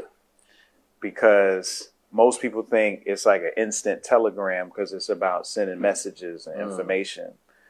But it's really an instant gram of dope. So Instagram is actually dopamine. It's electronic dopamine, virtual dopamine. So, you know, that's why it's getting pushed so heavy, because women want attention. Attention has to deal with dopamine release. Dopamine is known as the reward hormone. And we call it the reward hormone not because it rewards you, but really that it motivates you. Because the only reason why any reward has any value is because you worked hard for something. If you get called up on stage to get an award or a certificate or anything of the like, and you ain't did nothing for it, but everybody thinks you did, you're going to feel like hollow man. Yeah, so I thought that clip was interesting, and I felt it though that it was relevant to the conversation or whatever, because a lot of the things, a lot of how we navigate through the world today comes from social media. A lot of these highs that we get, this instant gratification, this overstimulation and stuff like that, starts from social media. And I felt as though that it really heightened when Instagram came along. Like, I've been around during the times of Black Planet, MySpace, the beginning of Facebook when it was only for college students and stuff like that. And I was around a little bit for the beginning of Twitter. I didn't really get too heavy in Twitter, but when Instagram popped off, like, social media exploded when Instagram popped off. And it was like this heavy, this rush, this quick high or whatever. It's like when Bama's sniffed that coke, or smoke that crack rock or shoot up that heroin, the heroin. It was that quick rush or whatever. It was something about Instagram. And I feel like Instagram is like pushing a lot of this dysfunction and this degeneracy that's going on with the black community or the quote unquote black culture or whatever. And we just falling into like this trap of it. Like it's killing relationships and stuff like that. It's just is allowing people to project and not take accountability for things and stuff. So it's just like it's like real deep and heavy. It's like a cloud over. I feel like Instagram is more of a cloud over the community and the culture or whatever, as opposed to it being something that is really fun. You know, a lot of people see it as fun because it is providing a space for them to be reassured or reassured in their negative ways of thinking and stuff like that. Is emphasizing a lot of the ways that they don't have to take accountability for stuff. It's like it doesn't carry too much of a uplifting or it's hard to describe. It's just like this is just how I see it. It's like a downer. It really is a downer. Like it has its moments of it's like a bad relationship where you'll have your good moments that you'll hold on to stay in a relationship, to keep the relationship going, but overall the relationship is filled with arguments and toxicity and negativity and mistrust and stuff like that. That's how I see Instagram. And I had a couple of more topics to go, but I think I'll save them for next episode. And I feel like I just need to leave off with that. I feel like that's just need to leave off with that.